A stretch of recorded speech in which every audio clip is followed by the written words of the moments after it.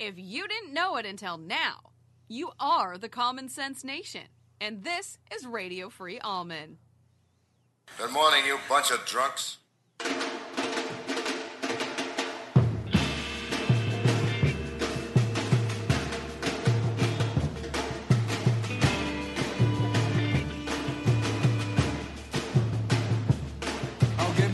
Lots of land and the starry skies above.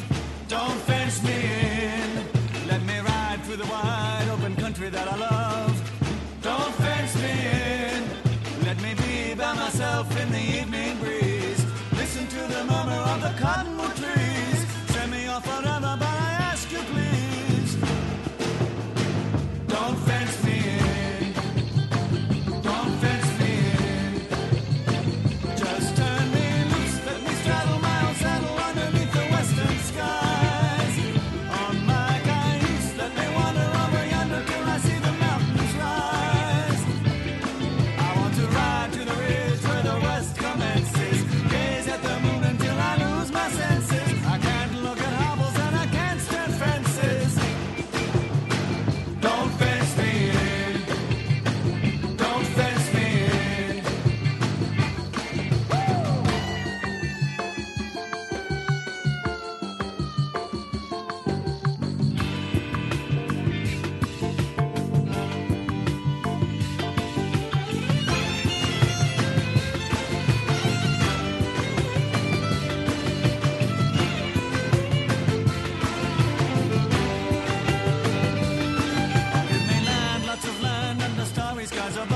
So how long, or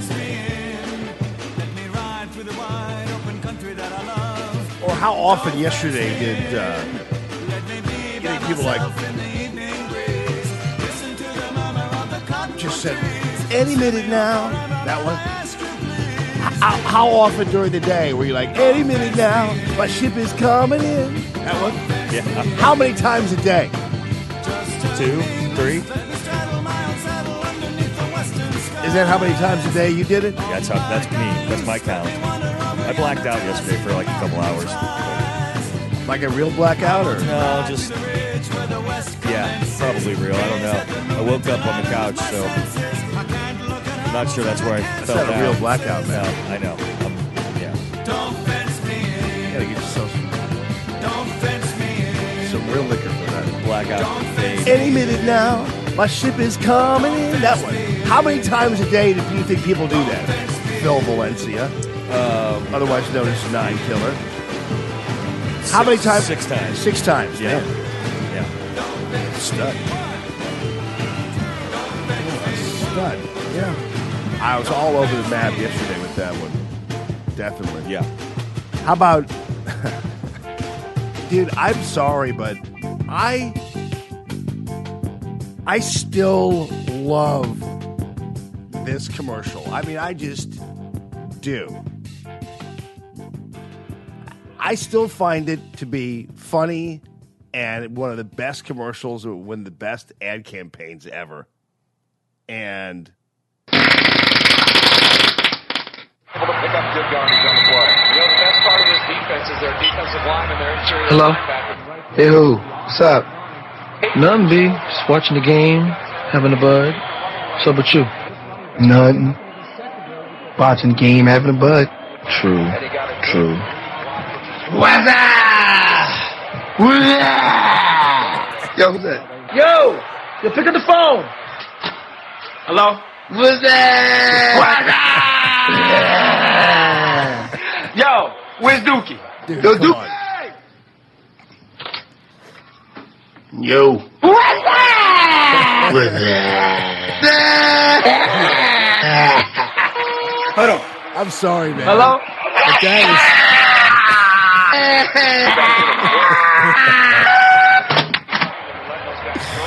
So what's up, B? Watching the game, having a bud. Oh man, that they ought to just bring that back. I mean, I don't know why people don't want to bring stuff back, but they ought to bring that one back, dude. That is a classic of all. What's that? True. What made you think of that? I don't know, man. That's one of the things. I don't know. That's you right there. I just heard somebody said "What's up" or whatever, and I heard somebody say "What's up," and I'm like, "What's up?" Next thing you know, you're crying, watching it, laughing. Right? Yeah. They had a grandma version of that.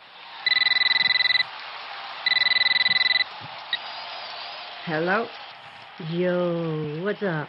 Nothing, B. Just watching the game, having a bud. You see, I don't really like grandmas and Having stuff. a bud. It's like it's like the grandma's dancing thing. It's like, okay, I get it. Enough of that. Mm-hmm. Yeah, it's not. No, give me. I need the black dudes. I don't need some grandmas. Here you want sushi and wasabi. Wasabi. Yeah, wasabi. Wasabi. Wasabi. Wasabi.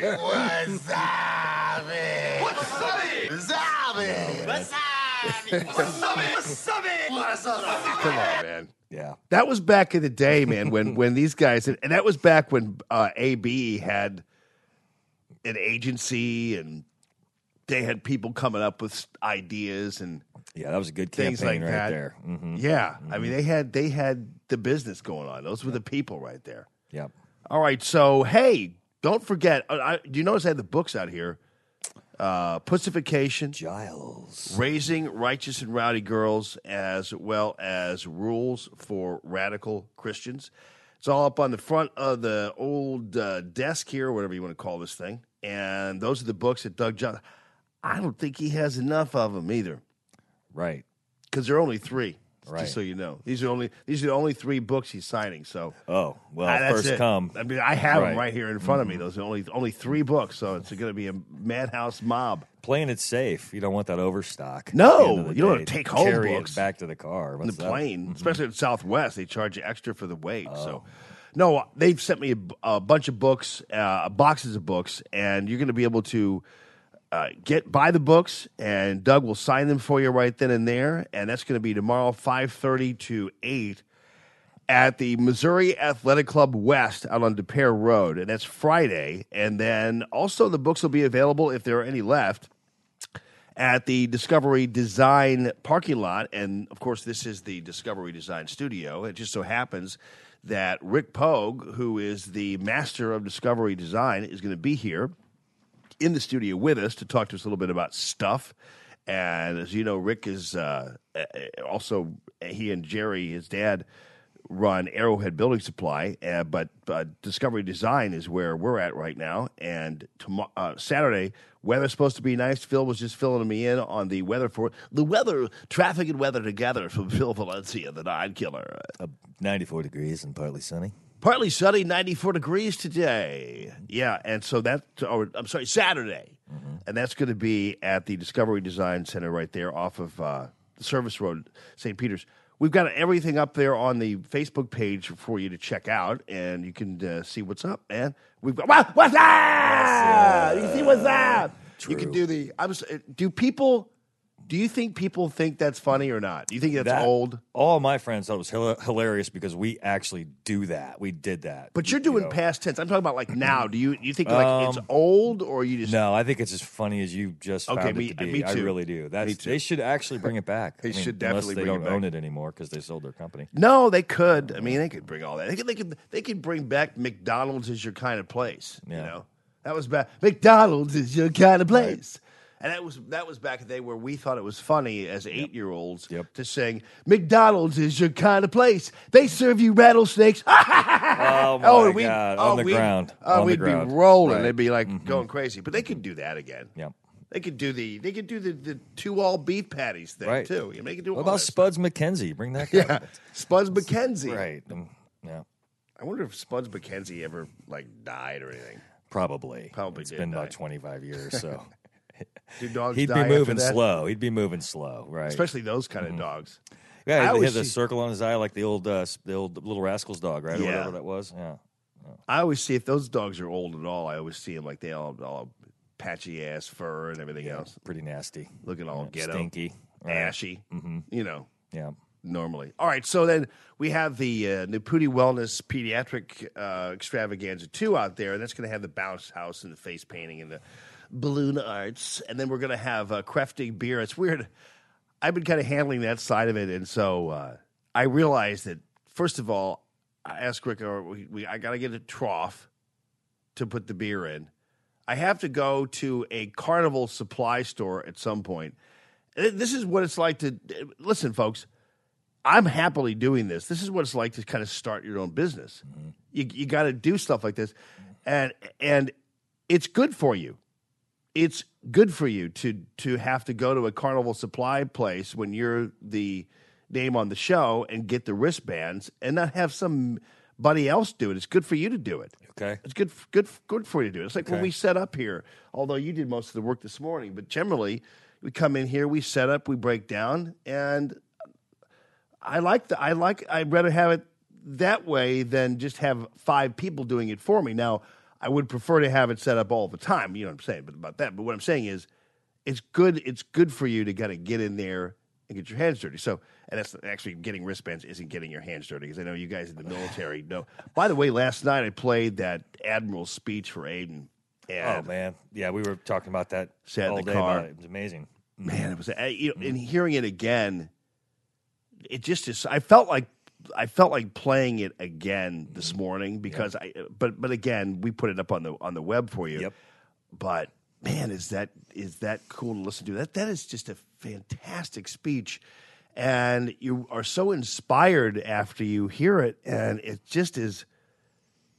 Because at the same time that they talk about how hard a slog it is, there was something really so uplifting about the whole description of the training and everything else. It made you, although you could never last, but it made you kind of want to become a SEAL. Right. But more importantly, every single thing he talked about had so many applications to normal life that it just was amazing. I encourage you, if you haven't seen it already, it's the Admiral McWhorton commencement address to the University of Texas, Austin, 2014. And I said it around all day yesterday. I said it to my older kids yesterday.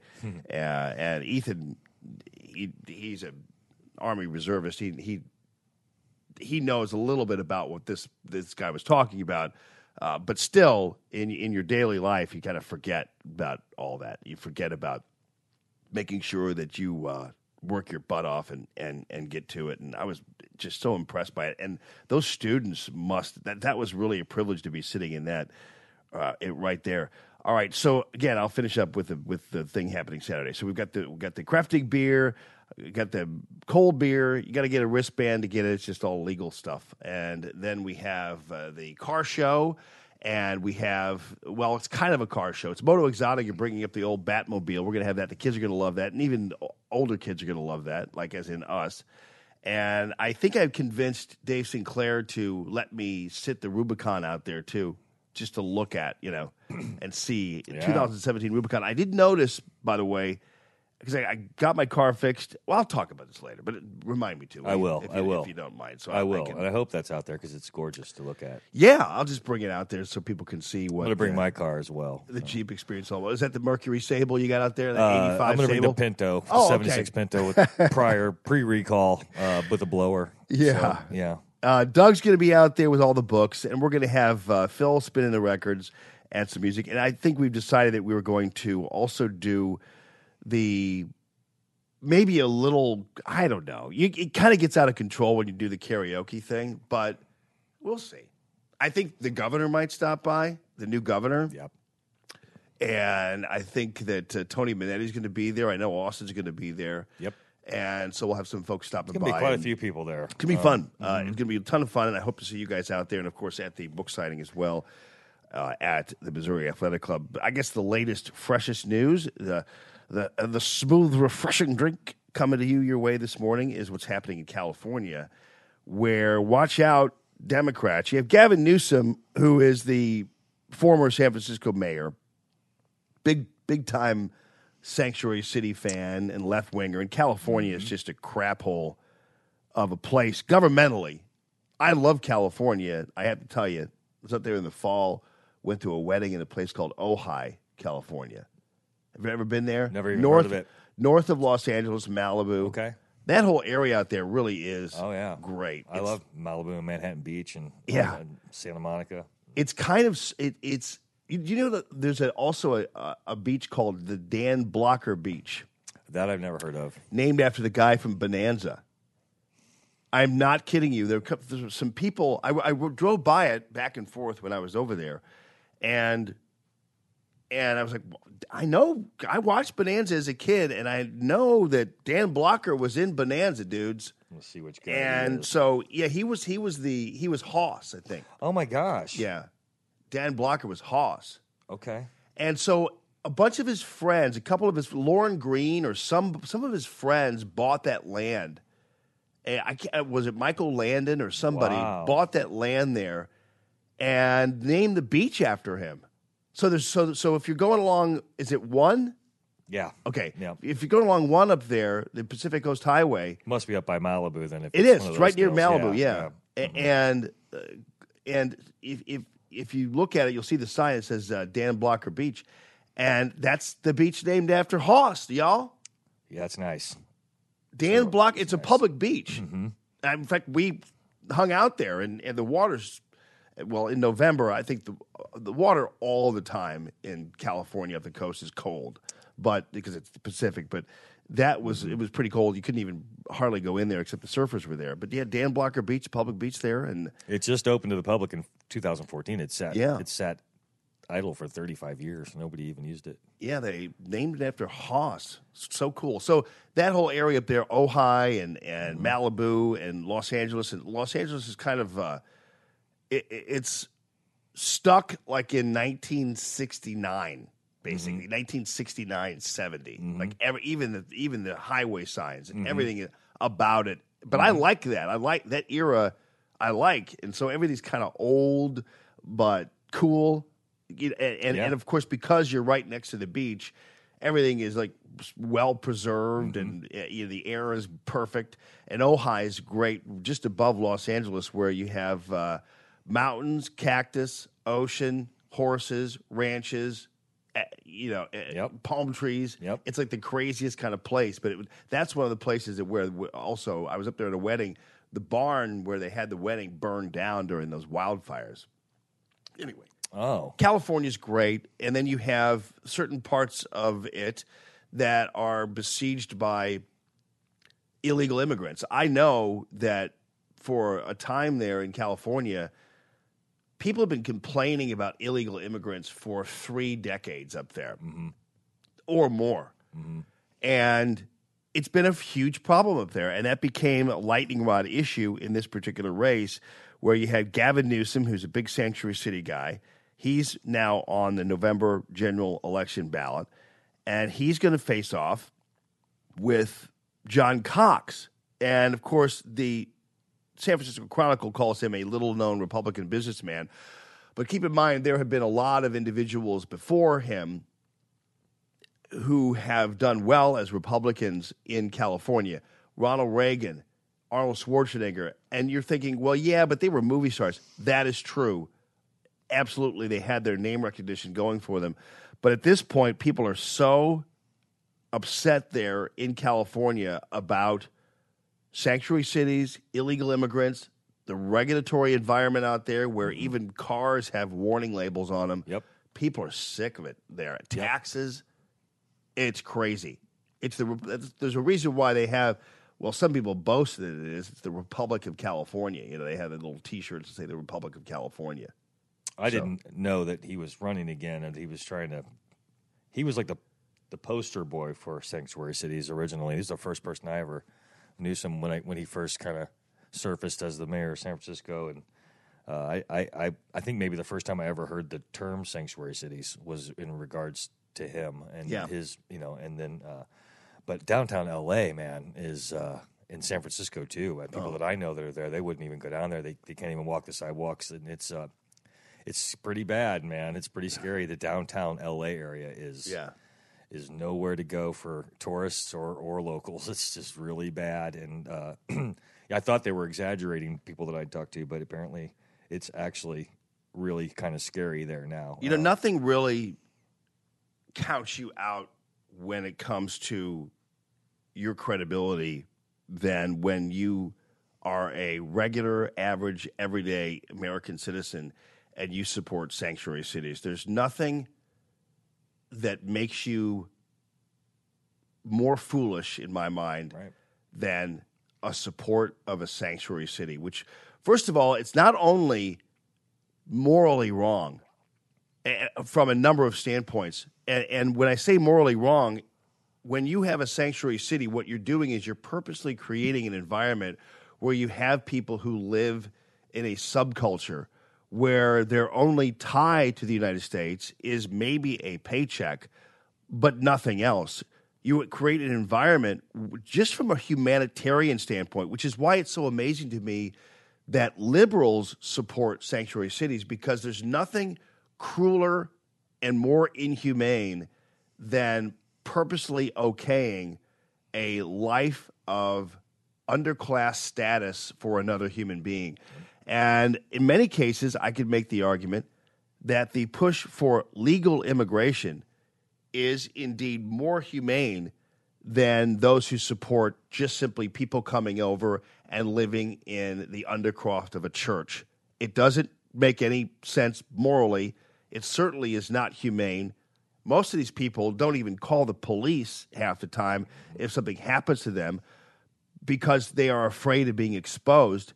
They're abused by employers. There have been recent stories about how in Seattle and other places, the actual illegal immigrant population is being abused as a working class. Because who's going to report their employer or whatever else when the police will come and ask you whether you're a citizen or not? Right. And I guess the answer would be, well, the police shouldn't ask them if they're a citizen. It's like, oh, shush. The fact of the matter is you're creating a subculture of human beings and supporting illegal immigration and also using the apparatus of a government and taxpayer dollars is even more inhumane. Yeah. Yeah, there's no good side to it. It's like a caste system almost of bringing in people to just keep in their place, get them to the voter, get them into your political party. Obviously, that's really the goal. I guess that's what they've always said. Well, and it's not only caste system too. Mm-hmm. If you know who's that dude from Telemundo, I haven't seen him in a long time. Yeah, I know. He's here we go again. Uh-huh. But anyway, he is a fairly typical Mexican. Mm-hmm. And when I say that, I mean he is generally the Mexican population up there, you're not getting the blue-eyed, fair-skinned Mexicans teeming across the border. This country is unloading its own certain level of its own caste system that it has there. In fact, they have a pretty heavy-duty caste system in Mexico. If you've ever been working at or going to the resorts down in Mexico, just in Tijuana, I know. Yeah, Tijuana, or I was in Cancun a long time ago, which now is becoming kind of a little murderous place. I thought for sure the cartels would leave the resorts places alone, but apparently Cancun is kind of the first to kind of drop off that list. But if you go there, all the hired help, all the hotel help, everybody else, they're all from the Indian population. They're all basically Incas. Exactly. And those are the kinds of people that those you don't have coming across the border either, because they're all employed in the service industry in Mexico.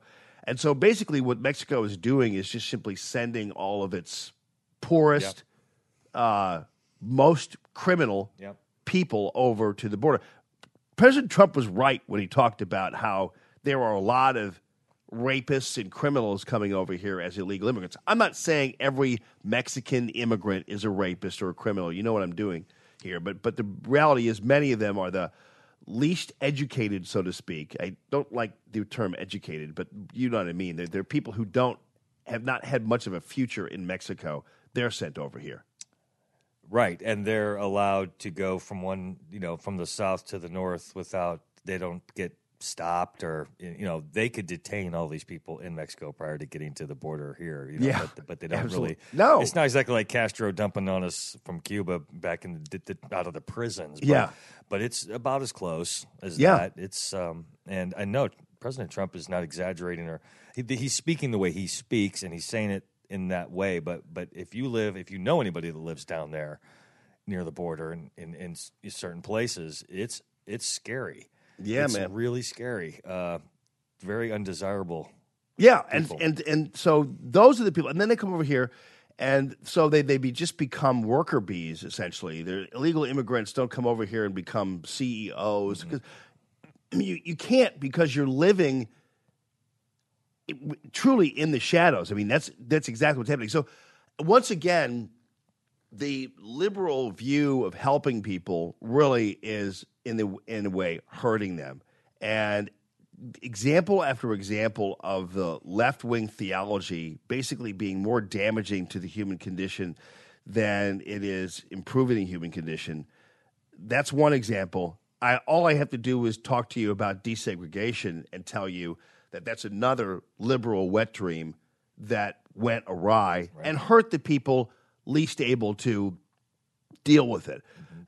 It does energy policies that the left wing promote hurt the poorest of the poor because their energy prices go up. And whereas a lot of people who, for instance, listen to Radio Free Almond, those of you out there, you can afford a $20 a month uptick maybe in your utility bills.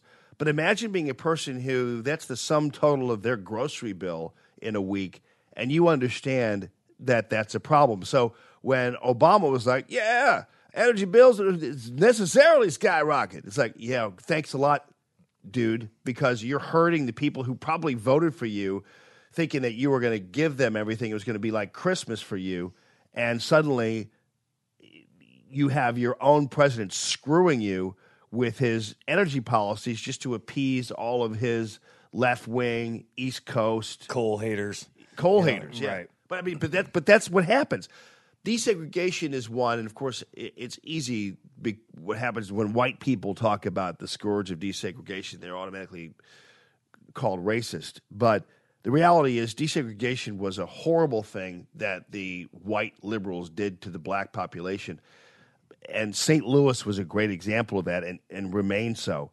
And if you don't believe me, ask some other black politicians out there who actually have had the guts to say that desegregation was horrible for the black community. Taking their lumps for it, Indeed.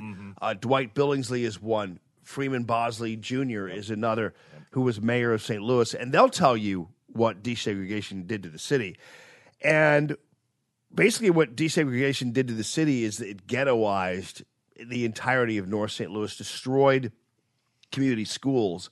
But boy, do white liberals feel good about it because they felt like, hey, what a great idea it would be. How great would it be to make us feel so good? Because the view with desegregation, essentially, I understand that people didn't want a certain population to be ignored. So when a population is segregated, in some cases, and historically sometimes, that segregated population is then set aside and forgotten. So I understand the part of the mindset there. But what the liberal white people thought was a great idea in the 60s, or early 70s, they thought, I know what's good for a black kid. Be with white people. That'll change their lives if they just hang out with some white kids. That in itself is this soft bigotry of low expectations that Bush talked about.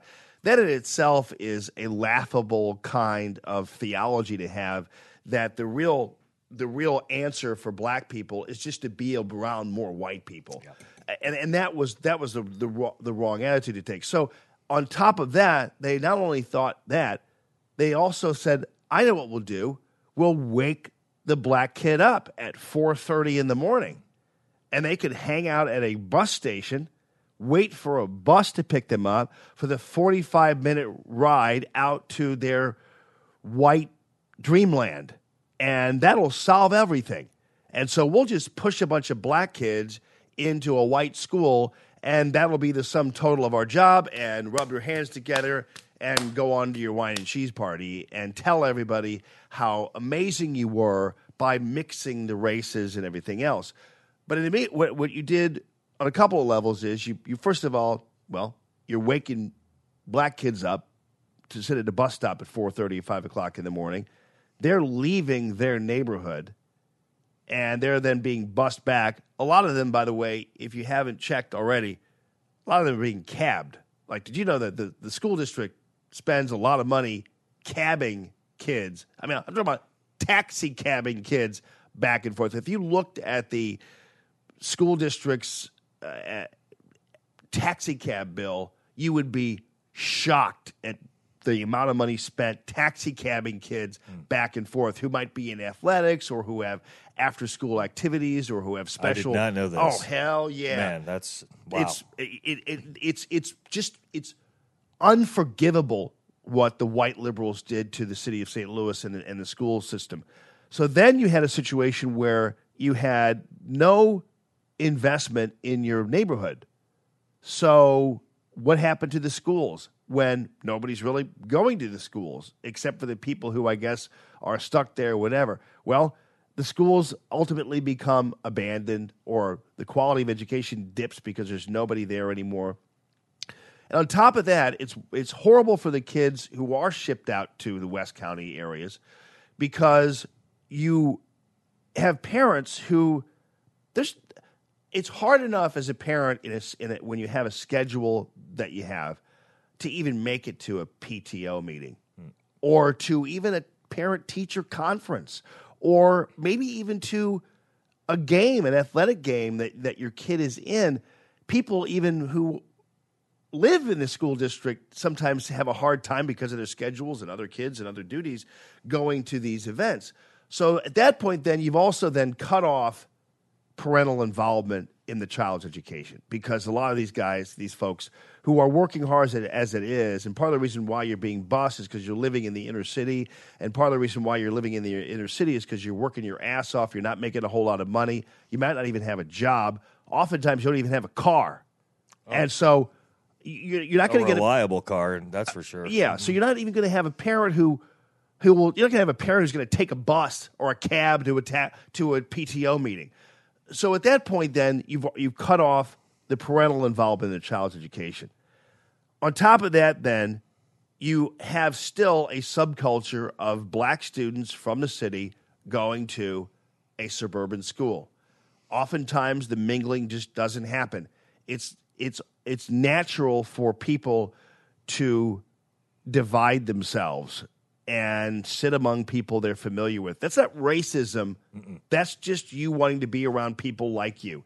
That's not unusual, odd, terrible, horrible, whatever. It's expected, I think, in the sociological, that's basically what we do. Exactly. Everybody does that. They do. And we, like when I was at U City, Phil, it was 80% black, 20% white, or maybe 75-25, whatever.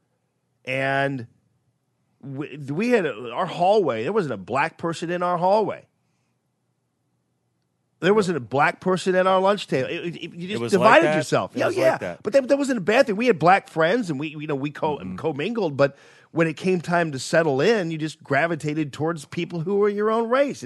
That's not terrible. That's what happens. You can't force something like that. No. And on top of that, then you had situations where you've taken kids out of the inner city, and automatically they are basically alien. It's the same thing you're doing by allowing illegal immigrants. You're creating an alien population. Whether you like it or not, a black kid from the inner city is not going to, especially an adolescent, is not going to automatically assimilate to the white culture or that suburban culture. They're just not going to do it. So then what happens is you have a sense of alienation. You have a sense that you don't belong there, because you really don't, because you've been shipped in from 15 miles away in the inner city, and you've been dropped off on a bus. By the time the first bell rings, you've been up 3.5 hours. Can you imagine what it would be like as a kid like that? What that would be like would be. Right. Then you become a troublemaker, or then something happens where you become problematic, or you become resentful, or you automatically feel like, you know what, you really don't belong there. And then unfortunately there are kids who will treat you like you don't belong there. And they'll affirm the stereotypes. Right. Yes, and so you'll create more anger among the black population. And then what you do is, if the black population that is bussed in, if there's any amount of trouble, then you're going to have the white kids resenting you. Yep. And so the minute there becomes problems or some situation in school, then the white kids start to hate you. Yep. And so the first exposure of a white suburban kid is to a black kid parachuted into their hallways. Mm-hmm. And that's not a way to create peace and harmony among the races. The best place to do that is to encourage in housing and encourage bigger stakes in the economy, so that you have blacks and whites all able to afford the same kind of house. Yep. And that's really what it's all about. That's why President Trump's economic policies, to me, are better for race relations, everything else, than anything a liberal can do artificially with turning that knob or putting this bus in there or whatever. Employment is a big part of it, having jobs right. for mom and dad to work, and then they can step up to the plate a little bit stronger. But this happened in U City when my kids were in grade school. What you're talking about happened at the grade school my kids went to in U City, and they started bringing kids in from further away, and it definitely had a net negative effect on what was going on at the school there. They brought kids in that were problem kids from other schools, basically kids that wouldn't get along well, and then they would disrupt the classes that my kids were in, and it was an issue, and it didn't work out too well there. It was pretty bad for a minute. When I was in U City, that was when it was an economically even community, meaning I was going to school with black kids whose families made as much money as mine did, maybe sometimes even more. It was a middle-class community where the black kids, their dads worked at the Carter carburetor plant or the Camaro plant or at, in manufacturing, whatever. And other kids, white kids' parents did too. But what I'm saying is that was back when you had a booming economy, or at least you had manufacturing still around. So everybody kind of lived basically the same way. So we didn't have any. So even blacks and whites, the best thing for relations then was we all kind of were economically similar. We all were from kind of the same kind of household, whatever. And in fact, my parents were divorced. I didn't even really. The reason, that's one of the reasons why I don't have so-called white guilt, because I didn't grow up with it, and so that's why I don't feel like I don't have to call you I don't have to call people African American just to aggrandize myself to whatever God there is out there who wants me to use particular language. Back when my day, you were black. You were black or white. You weren't African American or this or that. And in fact, the black people I knew, their parents were very successful. I was the only white kid on my baseball team in U City, and it didn't help that I wasn't very good. So I'm sorry, white people. I was not a very good example of white athleticism. What did you play? What position did you play? Oh, and of course, in many ways, because I was the only white kid on the team, the coach, Mr. Newsom, who was a great guy, played me a lot. Meaning he didn't want the white kid on the bench, you know what I mean? So I actually benefited from that was white privilege right there. I benefited from being a minority. I was an affirmative action baseball kid. So of course he would put me out at shortstop. I'm like, thanks a lot, because I can pick up a ball, but I couldn't throw worth a crap accurately, or at least as well as some of the other guys. So that was my worst nightmare, was being shortstop, where I would stand out there hoping and praying that the ball wouldn't come to me. I was like the opposite of, most athletes. I was like, please don't have the ball come to me because I know I'm going to throw it over the first baseman's head. And so invariably that's what happened. But I will tell you, and that was also back in the day when parents didn't go to every single game or whatever. And also, since my dad wasn't around at that time, and of course, I'm not complaining. I had a wonderful childhood and loved my father, and so there was nothing. I'm not, talking about how, abandoned I was or whatever. Come on, we just lived a normal life, and you started working when you were 12 because your parents weren't going to give you a dime, and so if you wanted a McDonald's hamburger or to play pinball, you better have your own money because your parent. Can I have $5? Like $5. Right. So you wouldn't dare, even if you had to buy baseball cards, you better figure out something, lemonade stand or whatever, to have the money. So, but still, but Mr. Newsom, to make sure I got to the games and sometimes even to practice, would come by and pick me up. That's the black man I knew, was a guy who was a old school, middle class, working class black dude who made sure I got to the games because he came and picked my ass up to make me there. So I didn't grow up looking at black people as being lower than me or in a different situation than me. And in fact, the blacks in my life were hugely positive influences on me, and like Coach Newsom. And so I just didn't grow up wandering around thinking I had to invent new rules and talk a certain way or anything, which might kind of backfire sometimes, but that's just the way I grew up. No, it's cool, man. You got a really interesting, I guess the people that went to school with you, that 25% or whatever, probably would say similar things. Because absolutely. And they can hang. We, luckily, my generation here in St. Louis, and I want to get into this sometime heavily, either on another, whatever, when we get expanded a little bit, but I've always wanted to talk about a place called Animal House. I don't know if you knew about it. It was off of 367 off 270 for a couple of years in an old hotel off Chambers Road. And they turned it into a juice bar basically for kids. And it was just an amazing thing. And it failed eventually. But for a while there, big bands were playing there. They had an upstairs and a downstairs. Downstairs was white. Blacks were upstairs. That's how it was, but it was so cool because we would just go. Everybody would just mix and go. Upstairs they're playing Kool and the Gang. Downstairs they're playing Susie and the Banshees. It was like that. But we would always wander upstairs and walk through, and they'd be dancing. I mean, they knew how to dance up there, so we'd go up there to learn, and hang out with all the girls up there. And we just had this. It was the last time I ever felt like it didn't matter what color we were. Right. It was before I realized division was upon us and politics were going to do things to us. And we had so much fun. I didn't go to the prom with the girl that asked me, but I was asked to a prom by a black girl upstairs. I really regret, in hindsight, not going, but I had a girlfriend, so I couldn't, who I married.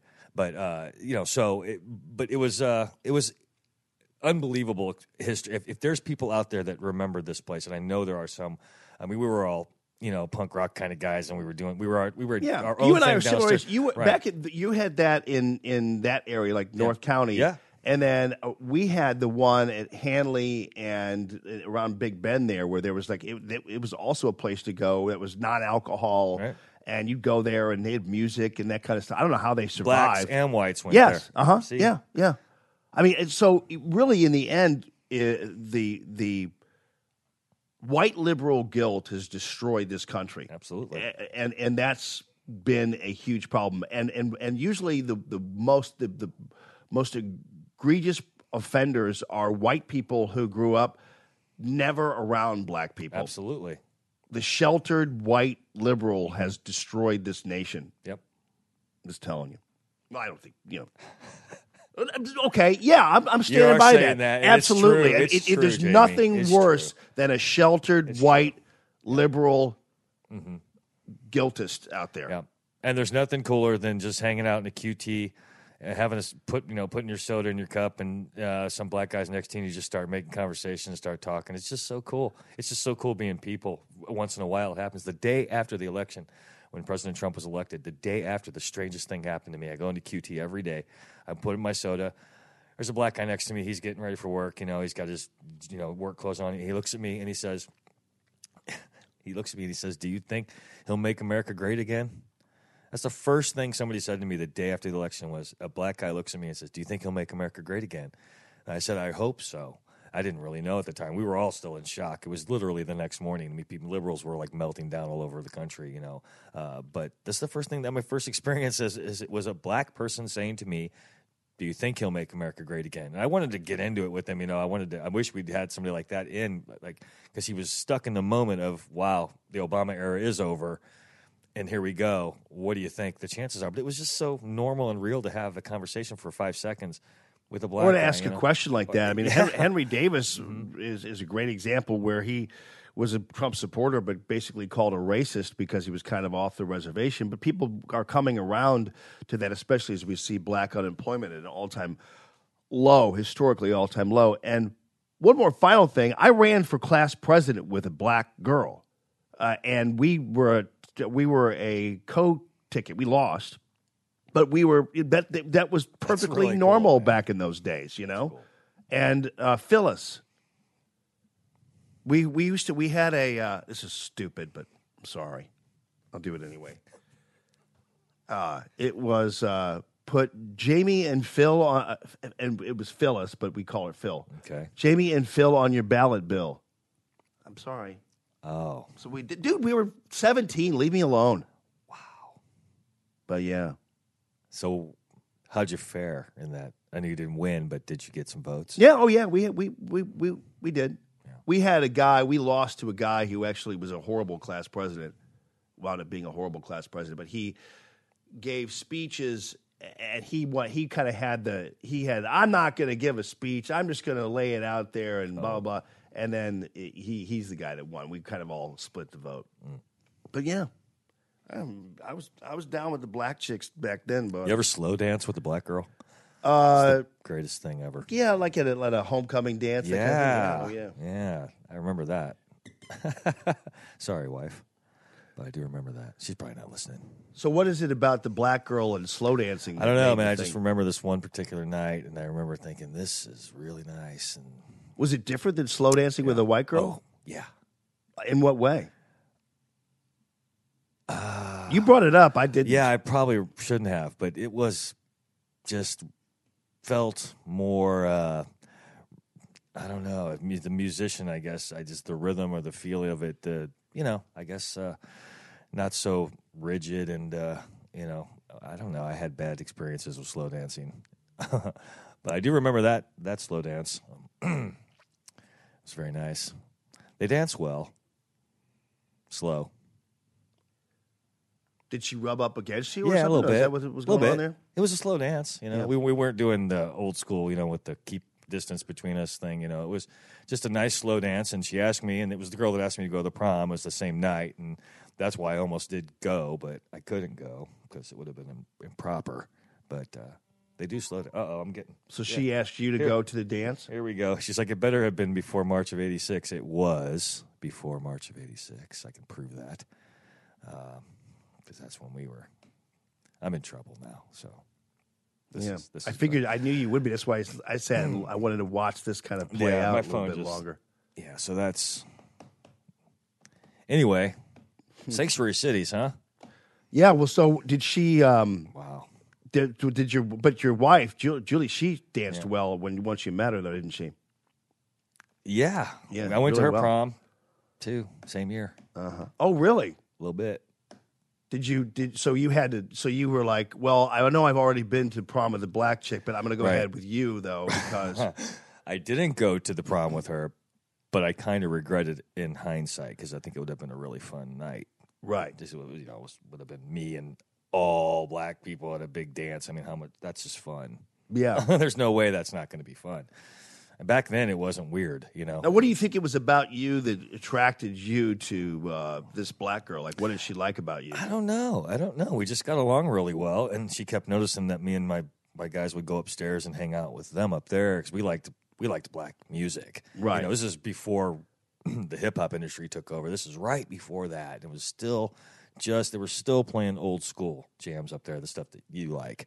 They were still playing that stuff up there, and it was just awesome. And so I guess we just started talking or something. Next thing I know, the next time I saw her, she asked me to go to the prom, and I had to say, unfortunately, I can't. And she understood, but she was the black really girls I liked. I think it was because I don't know, whatever it was. I think a lot of at that time, and I think it remains so, that for whatever reason, white people, when they're around black people, they suck up to them and they actually talk down to them. Yeah. And black people hate it when you act like you're afraid of them. And as anybody would. I'm just saying that black people know when white people really don't respect them and maybe even fear them more or coddle them more. Black people do not appreciate that. I'm not speaking for what I'm saying is I'm not speaking for black people. I'm speaking from my experience. So I noticed when I was a kid, the people who, I could name, like a girl, Mimsy Hebron, who I'm still always loved her, and she was my girl in grade school, and and people like that. They liked it that you were just normal with. I mean, I don't know. I didn't grow up thinking people were different. That's just the bottom line. But a lot of white people are really they talk down, they act like, and here's the other thing white people do around black people. They act like they're doing the black person a favor by being with them or talking to them, or it's the whole some of my best friends are black argument, and that's what I think in many ways got Obama elected to a certain degree, because there were these white suburban people who didn't really have any contact or concern about black people, but figured if I just put my Obama sign in there, all will be better.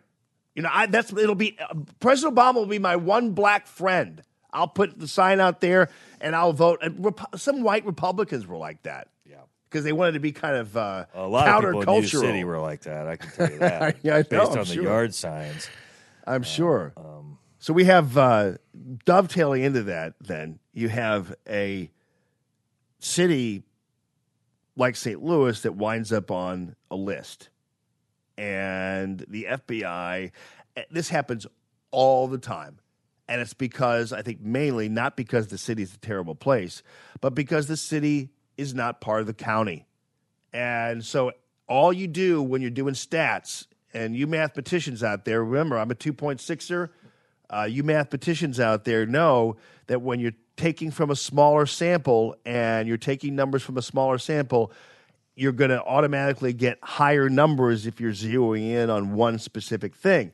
So the FBI is calculating everything about the city based on 283,000 people. And you're always going to get, especially when there's violence concentrated in a certain area like it is in St. Louis, you're always going to get a high murder rate no matter what you do. If they were taking the number of deaths based on, I don't know what our ADI is. 3 million, St. Louis County. We would not even show up on a list of any kind. We're always the worst this, the worst that, the most impoverished, the most this, because we're basically being judged on 283,000 people. Yep. So this one, they released with cities more than 100,000 people, and we're not much farther ahead of 100,000 people. And so we moved past Detroit to become the most violent city in the U.S., and we're not. Now, we're the most violent group of 283,000. I know that when you base it on that, but we're not the most violent city in the country. We are based on that small sampling, but it gets us every single time. And you all know that St. Louis is not the most violent city, but we're the worst, according to the FBI, for rape, robbery, aggravated assault, and murder. And again, I'm not trying to. I'm not trying to gloss over violence, but I am trying to tell you that you need to ignore. That's the problem. And then, of course, you have a city designated by the FBI as the most violent city in the U.S., what do you think that's going to do to people who want to move here, raise kids here, set up a business Start here? businesses, yeah. Whatever. Even though we are one of the best cities in the country, if you look at some of the folks out in Silicon Valley who talk about startups and that kind of thing, we're well known as our rent is relatively low. Our taxes are relatively low. The quality of life is relatively high here. We're a nice Midwestern city, and it's a pretty good environment, except for the schools, which have been decimated by desegregation. So ignore this stat, but oftentimes you can't when you're on the outside of it looking in, and you're trying to decide whether or not you're going to come to St. Louis. It's crazy. They're taking the extremes. They're taking their stats at the extremes, and they're drawing conclusions on the extremes. That's something that Jordan Peterson talks a lot about for equality of outcome, and the way that they take the extremes and they draw conclusions on the whole entire city based on one smaller group, and then they draw all the conclusions from there and apply it to the whole number of people that live here. And it's a trick, actually. It's the way they spin. It's a modern version of spinning numbers to make people think that this is probably. I'm sure this is not a more dangerous city than South Chicago or places where you would actually almost get killed. It's like the crime stats. It's like just taking the south side of Chicago and deciding that's Chicago. That's basically what would be akin to what they're doing now with St. Louis. Now, let me ask you this. I don't have my contest music available, and I can't give you anything. But I'll ask you this question.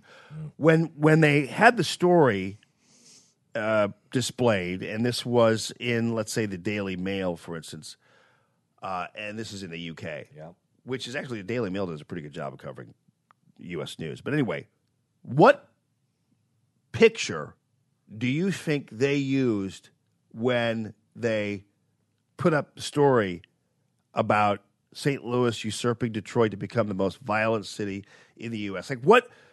Not just like what the picture was of specifically, but in general, what do you think the picture was that they used as the city of St. Louis for their crime story? Like what subject do you think they were covering in the photo that they showed? Do you think it was? I'll give you multiple choice.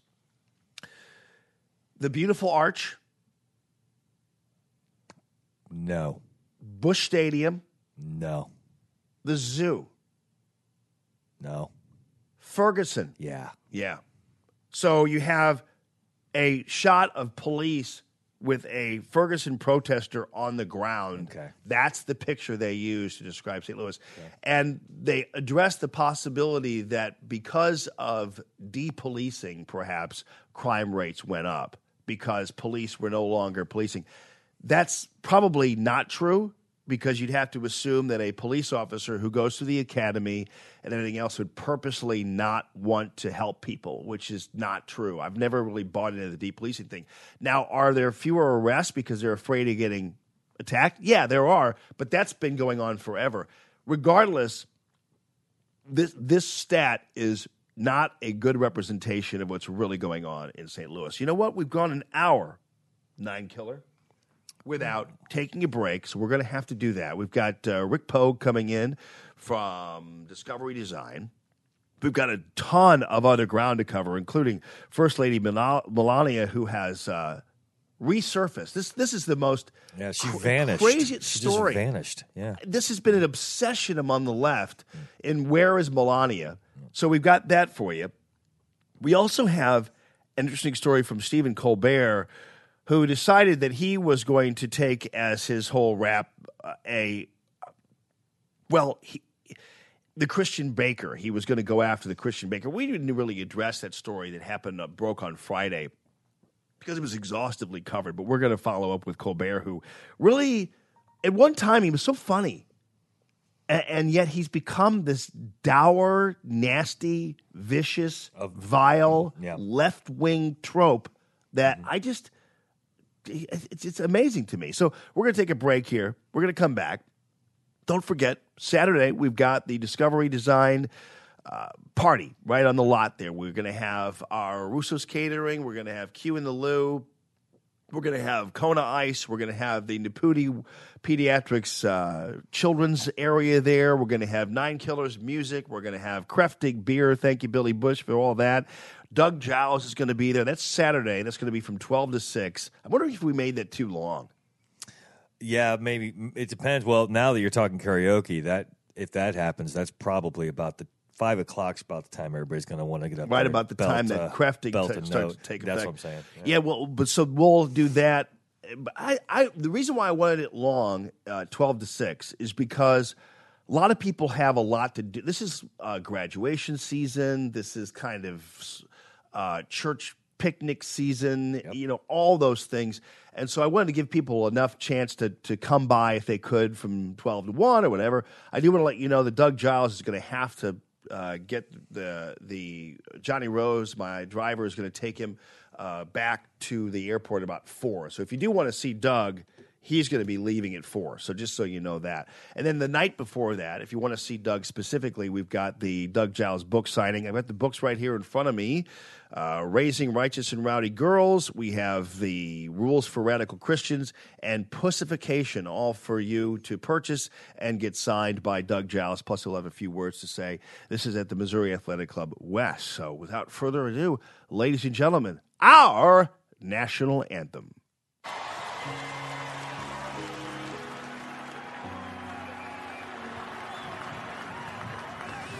Oh, say, can you see by the dawn's early light what so proudly we hailed at the twilight's last gleaming, whose broad stripes and bright stars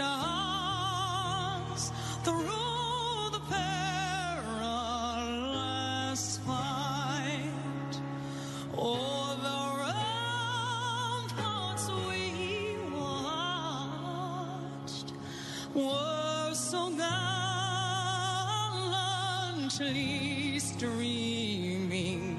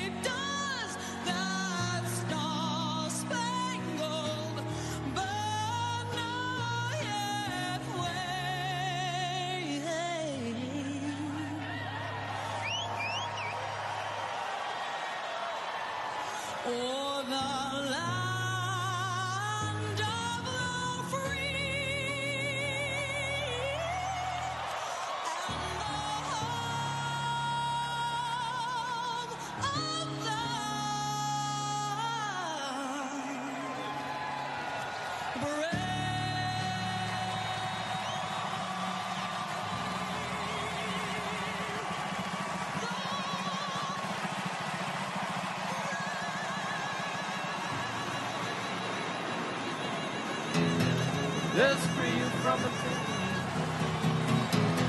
Let's see you smile again. Let us unlock all the chains you're broken hearted. Let us help you to forget. Let us help you unlock it. It's not nearly time to quit. You've only started. You gotta sit down. Funny place, oh, let your laughter fill the room.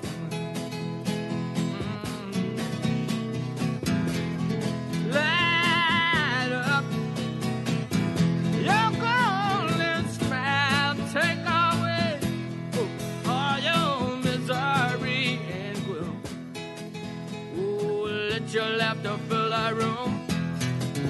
Oh, let your laughter fill the room.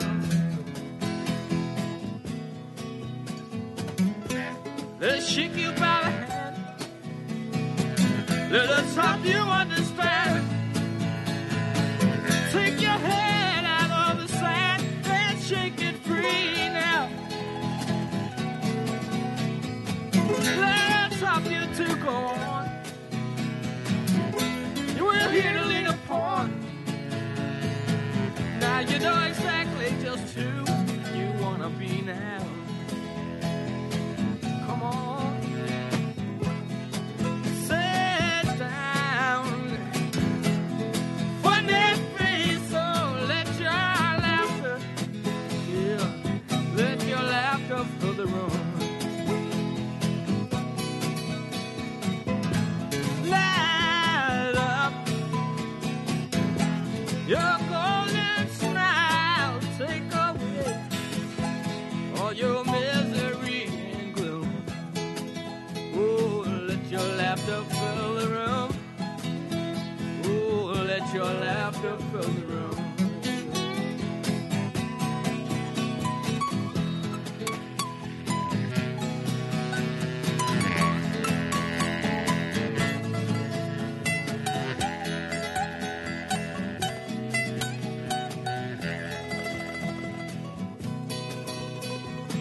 Let us lift you up on high. See the twinkle in your eye. Raise you up into the sky and say it's easy. Hey, let the trumpets ring it. Oh, let the angels sing it. Let your pretty feet go dancing. Let your worn and man go prancing and sit down. Oh, funny face, oh, let your laughter fill the room. Light up your golden smile, take away all your misery and gloom. Oh, let your laughter fill the room.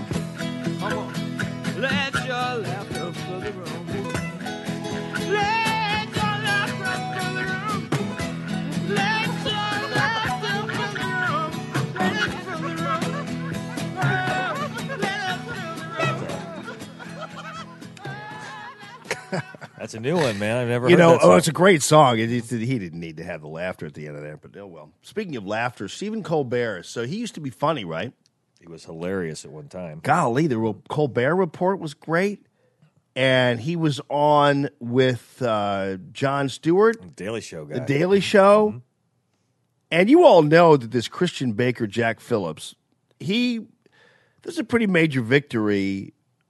And, you know, it was funny because Kaysen, for instance, trolled me on this. I got to have him in later on in the week, but he was like, it's just one case, it's just one guy. It doesn't really matter generally. It's like, yeah, it does, Kaysen.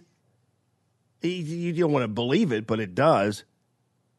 So this was a pretty formidable court decision, too. This wasn't just a 5-4 court decision or something like that. I mean, Anthony Kennedy wrote the opinion. He's no dyed-in-the-wool conservative, so to speak. He has inclinations that way. He's a Reagan appointee, but he's you know, not by any stretch of Scalia. But he wrote the opinion, and the only people who were basically deciding they were going to be not so happy with the opinion and were going to beg off of it were Ginsburg and Sotomayor, who two nuts anyway. Go figure. Mm-hmm. So you have a ruling of 7-2. Narrow, New York Times. That's narrow. How is that narrow? Yeah. Mm-hmm. How in that by any stretch of the imagination, that's nowhere near narrow. Lord. Yeah. So Stephen Breyer and Elena Kagan both joined with conservatives to form the majority here. So it really wasn't narrow, and you had two. I mean, Breyer and Kagan are pretty liberal. They're always the four. It's always Breyer, Kagan, Ginsburg, and Sotomayor. Always. And, well, when it's the four. Sometimes you'll have Kennedy, who will make up the five on the liberal side. If there's a liberal decision, he'll side with liberals sometimes, but Kennedy didn't side with them, and Kagan and Breyer didn't side with liberals either on this one. So it was a pretty darn big deal, and I think at some point, even a left-wing kook has to look at this and say, yeah, maybe there was something to that whole thing. And I will maintain to you that there are gay people who agree with this decision. And I say this because there are a lot of gay conservatives who listen to this show and have listened to me for a long time. And all they want to do is be left alone. All they want to do is for people to stay the hell out of their business and leave them alone. And most gays are like that. Most gays just want to live a life where, like anybody else does, and be in love with somebody, be married to somebody, maybe even raise kids, whatever. And you all could have your issues with that whole thing. That's fine. Different. But the bottom line is they want to be left alone. Most gay people don't want to force a guy who makes cakes to make a cake for them. That's not their march on Selma, all right? And so most people just want to be left alone, stay out of their business, and I like it that way, they like it that way, and they don't run around making people make cookies and cakes for them. They don't want to be discussed at all. They just want to be people. Yeah. Yeah. I mean, it's very simple. I mean, you know, the whole gay marriage thing, people like fight over that whole thing. But I don't think the government has any business involved in any marriage. I don't even think you ought to get a marriage license. Where'd that come from, by the way? That's good. That's a good question. I don't know. How do we allow that to happen? Where you have to get a license to be married?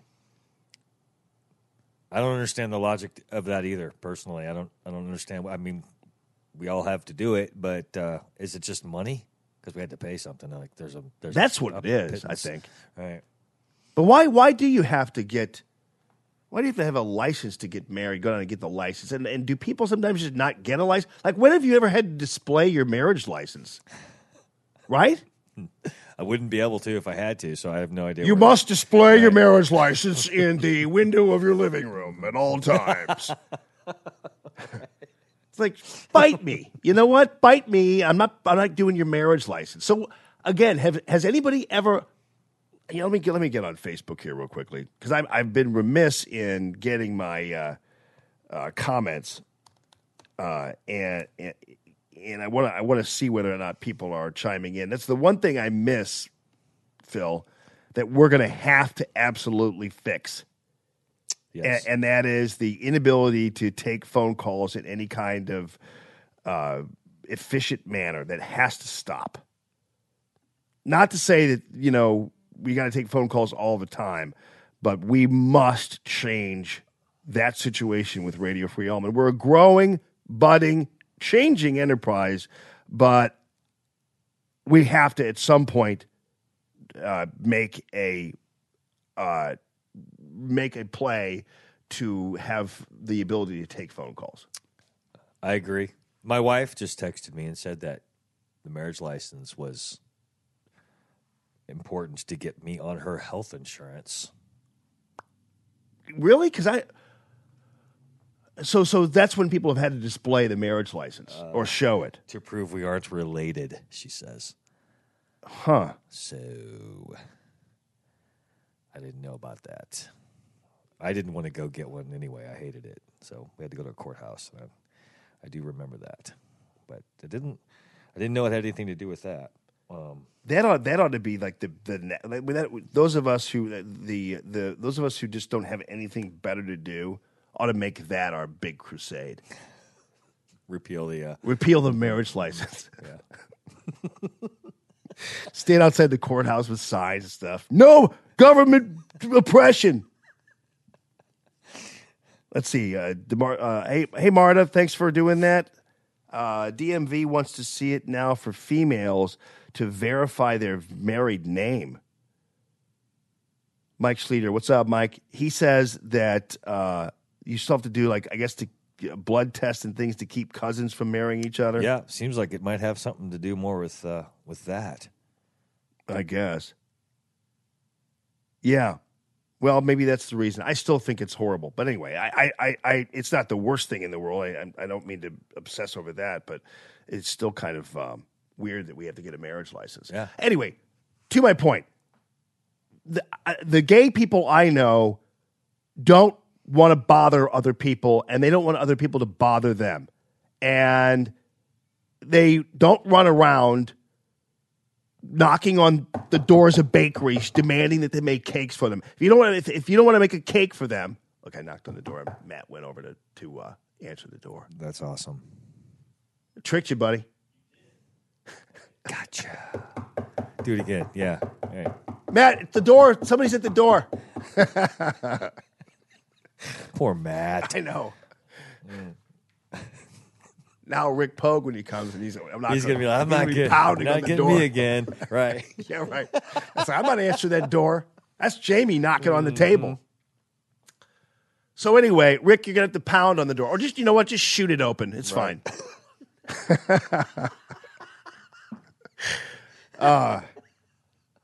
So yeah, most gay people don't want to be bothered, and if you don't want to make a cake for them, they don't worry about it. But this became a case, and it was like remember the story that was in Indiana, and this was pure and simple harassment, where a reporter went to a pizza shop. Remember this? Yes, I do. And she asked, "Would you make a pizza for a gay wedding, or no? Would you cater?" Yeah, cater. A gay wedding. Cater. Mm-hmm. That might want pizza as the food.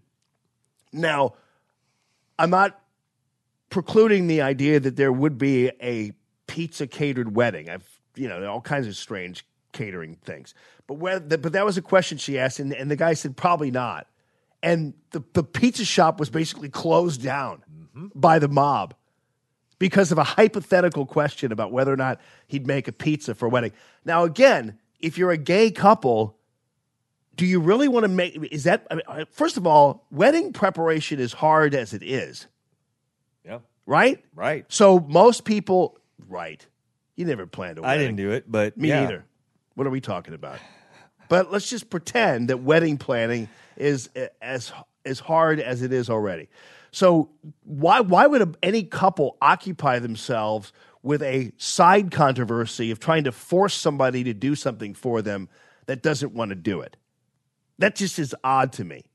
And so, again, in defense, and everybody kind of unfortunately lumps these crazies in with the general LGBT community, which essentially does not want to harm anybody or get in anybody's face or make people make cakes for them or do whatever. They just want to be left alone. But anyway, this became the big controversy, and the Supreme Court told the gay crazies to pound sand, and that's what they should have done. And the baker was victorious. So Colbert decides that's not enough, for him. It's not enough that the score was 7-2, and the only two people who were on the losing end were the kookiest of the Supreme Court justices. And so he decides he's going to go out there. And Colbert, his personal story is really pretty nutty. Yeah. He's got an interesting one. His dad and his brother or something died in a plane crash or something like that. And he's got an interesting past, but nonetheless, and used to be funny. Now he's just an old, white, liberal guiltist on late-night TV. You want to listen to what he had to say about the baker? Yes. Listen to what he had to say about the baker, people. In other legal news, it's a bad day for gay rights in America and also for cake rights. The funny thing about that is even though that's funny when he says cake rights, it really does lend itself to the ridiculousness of the statement that it's a bad day for gay rights. Because most gays, if they were going to actually pursue more of a righteous place in society, would not consider the forcing a baker to make a cake for them to be the be-all, end-all of their seeking of of more rights. Yeah, that was not a true statement. Like let's say if the Supreme Court ruled against the baker, would that be a big day for gay rights? Because it really wouldn't. Most gays would tell you, "Oh, okay. Well, what again is that?" You know. Right. Yeah, that was just a bad way to lead into it. That's just 5 seconds in. Because this morning, the Supreme Court ruled in favor of a Colorado baker who refused to bake a cake. By the way, why is Colbert talking like this? Why is he talking like that? I was wondering the same thing. He sounded a little bit hopped up there. Supreme Court ruled in favor of a Colorado baker it's like, why are you doing that? That's only 10 seconds in. Celebrate the marriage of a same-sex couple. That is tough news. But to lighten the blow, the Supreme Court did send the gay couple a lovely cake. It's a cake shaped with a middle finger. Oh, okay. Wow. But that's presuming the Supreme Court makes cakes. Centered around fundamentalist Christian baker Jack Phillips, seen here posing for his... Yeah, the fundamentalist Christian baker. It's interesting how you have to be a fundamentalist to say that you don't want to partake, because you know when a liberal uses the term fundamentalist, you have to say that they are. It's not a positive thing to be a fundamentalist It Christian. suggests they put faith over reason, which means that they're intellectually stunted. It just means that they look at the Bible as, fundamentally. That's the way when the left uses that word, it's a complete insult. Have you ever heard of the term fundamentalist Muslim? No, I haven't either. Not, they just call them Muslims, and we assume that that's if they're practicing. Like I said, I know Muslims here that are just like the way Catholics are here that I know, which is we're Catholics, but we don't really do much, or we're not practicing Catholics. The Muslims that I know here are the same. Well, I know Muslims who are friends of mine who drink and do everything, but they still go to the mosque and they still partake in Muslim holidays. Their parents are still alive. That's mostly my friends, that they still have parents that are, from the Middle East, and so they still behave. Not at my house. They don't tell their parents they drink. I know that. They do not. I know one Aisha Khan, who I worked with over Channel 30. You realize she's a Muslim, and her drink of favor was like Guinness, like dark beer. I'm like, girl, you're drink. I don't even drink. She loved her some fork beer. That's a meal replacement beer right there. Yeah. But if her parents knew that she drank, they'd drive them nuts. But that's not any different than with Christians. Some people who are devout Christians or whatever, or Jewish faith. There are a lot of kids who are doing things that their parents wouldn't really appreciate. That's nothing new. No, the use of fundamentalist is an insult. It's an intellectual insult. It's a trigger word to make the laugh track cue. His statue in the Museum of Intolerance. Is it really intolerant not to make a cake not decide you want to partake in something that you disagree with religiously? Is that intolerance? That's the worst 15 seconds of trigger words he's ever put together, and I've ever heard him put in such a short period of time. How many insults he just put out there to dig. They're little digs, but they're that academic, intellectual. Yeah. Just it's interesting though how it's perceived as being intolerant when you are standing up for your particular views. And I find all kinds of different possibilities with analogies there. If you are standing up, for instance, if you don't want to partake in something because you are opposed to it from some kind of moral standpoint or whatever, how that becomes intolerant is weird to me. Right. They champion causes. We are intolerant of them. So if you're for sanctuary cities and you support illegal immigration, are you intolerant of legal immigration? Right. See?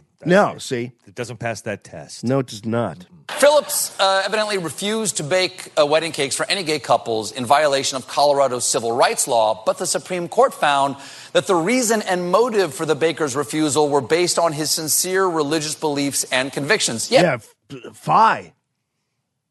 That's horrible.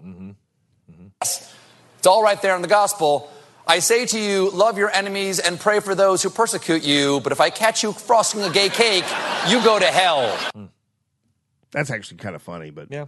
But it's so weird that he would assume that standing up for your religious beliefs somehow is unbiblical. when you and quoting some basically, well, this is he said Matthew 5:4 whatever, but basically basing it on the teaching of Jesus, who wandered into a temple and overturned tables because of his religious convictions, and there wasn't one intolerant thing about that act. Right. I mean, he was intolerant of the violations of human dignity and the money changers and that kind of thing. So maybe that was, but was that considered, was Jesus turning over tables in the temple intolerant? No. An act of intolerance? And because he was standing up for his religious beliefs. In fact, if you go right down to it, Jesus died on the cross for our sins, and he died standing up for his religious beliefs. So how somehow somebody standing, I'm not comparing the baker to be, but you know what I'm talking about here. That's right. That's a good, and they use the temple scene and the money changers constantly in arguments about the what Jesus was really about. That particular scene has been used so much to show Jesus was anti-capitalism. Jesus was, they used that scene so many times. I'm surprised he used it there, and he misquoted it as well. But he used a lot of insults and a lot of trigger words to get to that soft punchline that we could all laugh at the end, which was kind of funny. But on the way to that punchline, he just insulted every single religious person. I think we've firmly established on a number of levels that Jesus was a pretty ballsy guy and didn't put up with a lot. No. And wasn't necessarily a guy who let things kind of slide. No. You know what I mean? He was a very disgruntled rabbi, most definitely. Yeah. And he associated himself with people who didn't like him and agree with him on purpose to try to transform them or to teach them, do whatever. And so that's interesting. Yeah. Meanwhile, what gospel is that? Which one? I didn't remember that. I don't remember that. I don't remember that. I don't remember that. I don't know. Hello. Thanks to the new Supreme Court ruling, there's never been a better time to jump into the hetero pastry industry, which is why I opened Straight Cakes, where we guarantee all our cakes are straight. It's a long way to go for all of that. I mean, a long way to go for all of that. But that's the Colbert Report. You see this one too? This April Ryan chick is like off the rails. Now she is she's made it her thing now because she's got this like Sarah Huckabee Sanders clearly intimidates her, but also she thinks that she kind of owns Sarah Huckabee Sanders. So she's April Ryan, who is from the urban black, whatever the hell it is, urban black radio network or something. You never even heard of this chick. Nope. And she is crazed about Sarah Huckabee Sanders and now makes it as her thing just to be defiant and angry and argumentative with Sarah Huckabee Sanders. And thankfully, Sarah Huckabee Sanders says, bitch, I'm not going to put up with you all day long. That's just not going to be what I'm doing. She's so good at this, taking heat from people like that. Sarah is such a qualified person for the job. She's great. And April Ryan, though, thinks that this is April Ryan's own kind of civil rights pursuit, because April Ryan thinks that it's her right and her privilege to have every question of hers answered even when she decides she's going to ask a question when somebody else is called upon. Hear the exchange here. This is with this is over the whole Eagles filled up. Take one last question, Stephen. About police-involved shootings. Stephen. Is the president aware that this is about police-involved shootings? And So she clearly called on somebody else, but April Ryan believes that it's her privilege because I firmly believe April Ryan is only doing this because she's black, and she thinks that she has the extra right to be extra annoying and not have to abide by any of the White House briefing room rules only because she's black. I agree. not about disrespecting the flag. Is the president aware Stephen, of that, Sarah, if you please? could go I ahead. understand you're going to Stephen, but I'm asking, because by the way, the whole national anthem "Take a Knee" thing has become some kind of like some kind of black civil rights thing, and you're racist if you don't support a crappy quarterback taking a knee for the national anthem. Now, again, apparently, for instance, much like gays don't want to be bothering a cake maker to make a wedding cake, do you think really that blacks really think that taking a knee for the national anthem is their hat to hang on? I mean, their place to hang their hat? Because what's curious is that there are a lot of people who think they're speaking for gays, much like they think they're speaking for blacks. When the black community, if you go out on the street right now and ask a group of black people about whether or not they would take a knee for the national anthem, you'd probably get half of them at the very least saying they would not do it, much like you get half of the white people saying that. I agree. I mean, in St. Louis, I definitely agree with that from the people that I know that they would definitely not agree with April Ryan and these people that believe that this is a patriotic stance. That's ridiculous to them. They see it as the opposite. Do you think most blacks over 30 think of Colin Kaepernick as their new Martin Luther King? No, I don't think so at all. I don't either. So at all. It's an underlying issue, and it just keeps going about disrespect of the flag and soldiers. There are black and brown soldiers that fight in the military as well who feel that taking a knee. By the way, where did the whole black and brown thing come from? Yeah, I'm gonna have to check the cram box when I get home. I'm not sure why they're dividing. Now that's a subdivision now. You know, well, where did that come from? Like if you're like, there's nobody really who's really black, right? They're all. And I'm looking at the color. I'm looking at a black. Yeah. I guess maybe there are people that color. I know they're not Paisley people over there. No. Here.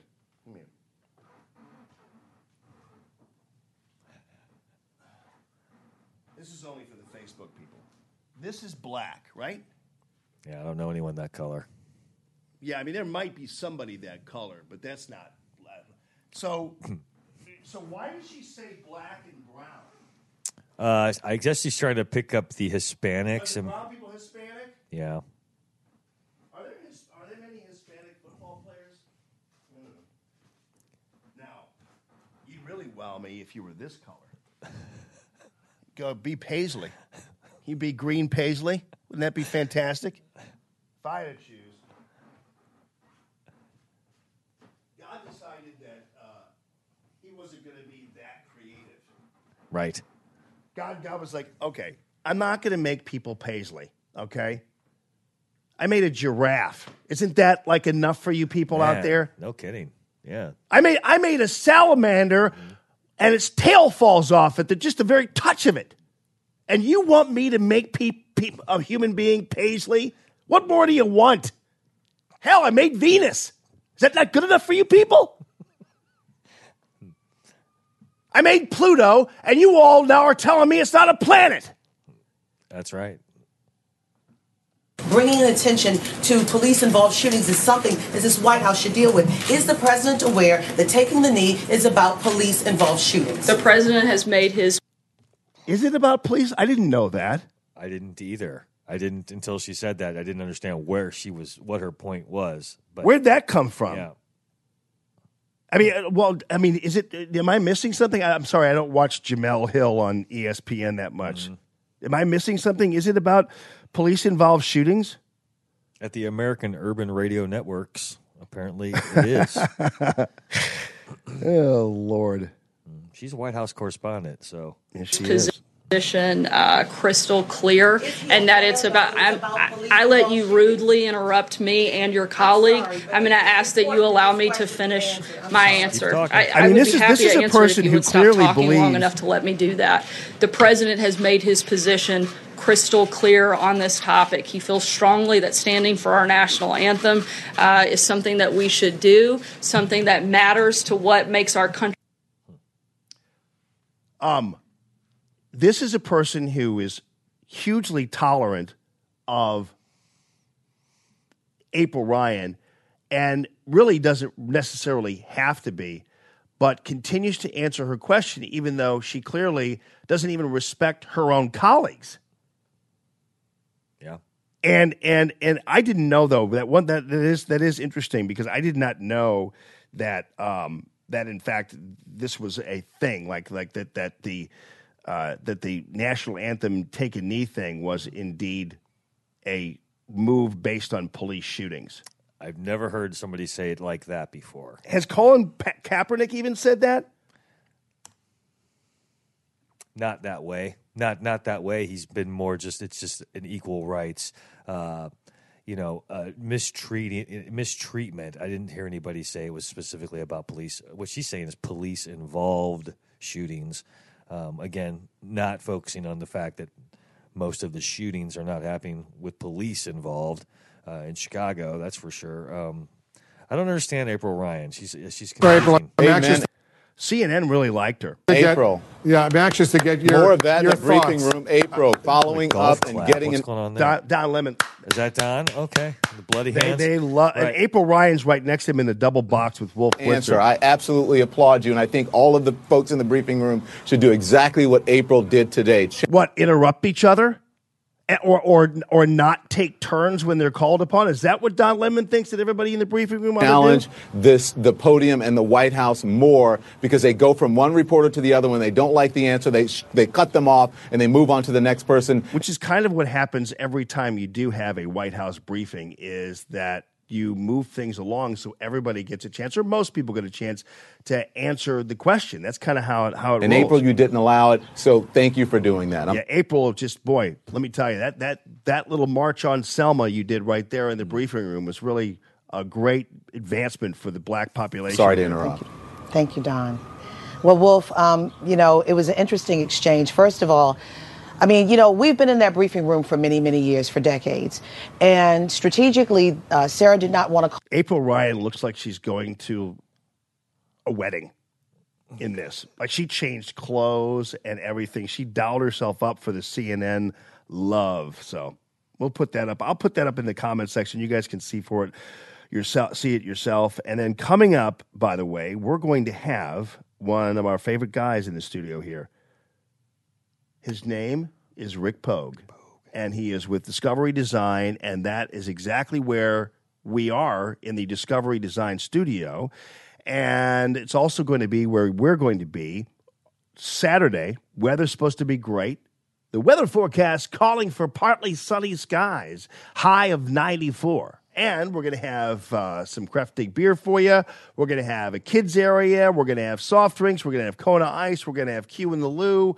We're going to have Russo's. We're going to have a mini car show that may or may not feature my groovy brand new Rubicon Jeep. It all depends on whether or not Dave Sinclair is going to let me do that or not. I'm driving around that Jeep, and I noticed that other Jeep people, that's the thing, that you wave to people when you're in a Jeep, when you see somebody else in a Jeep. Did you know that already? I did not know Jeeps do that, but I see people in smart cars kind of waving at each other. Really? Yeah, I saw it one time at the stoplight. It just cracked me up. It looked hilarious. Yeah, they did this but you're going to get killed too more easily. What people are saying to you in that Jeep is your Jeep is awesome. That's why they're saying hi to you. No, I've seen people. Mm-hmm. Like, that's the thing. And I felt really bad the first time it happened because somebody waved to me and I didn't wave back to them in time. Oh, man. So I felt bad about that. So I took a U-turn and followed them. Yeah, I'd say go all the way to their door. and then pulled up alongside and then like waved in their face. Yep. So I did that. Yep. That part of it. But That's so I Jeep etiquette. redeemed myself. But yeah, I noticed that it's. I think remember back in the day, the whole the sell job was it's a Jeep thing. Yeah, I think that's what that was about. Yeah, but Subaru people do that too. Do they really? Porsche people do it too. Porsche people kind of just get a snobby kind of thing, But your Jeep just looks so cool. You need to buy it. Yeah. Mm-hmm. Girls like it. Chicks dig the Jeep. No, I mean your girls. Not chicks.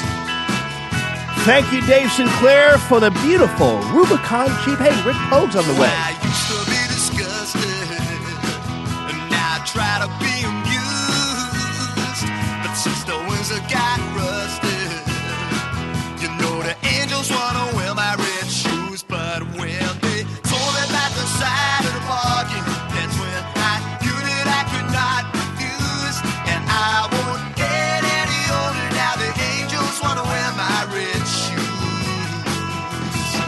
Oh, I was watching while you're dancing away.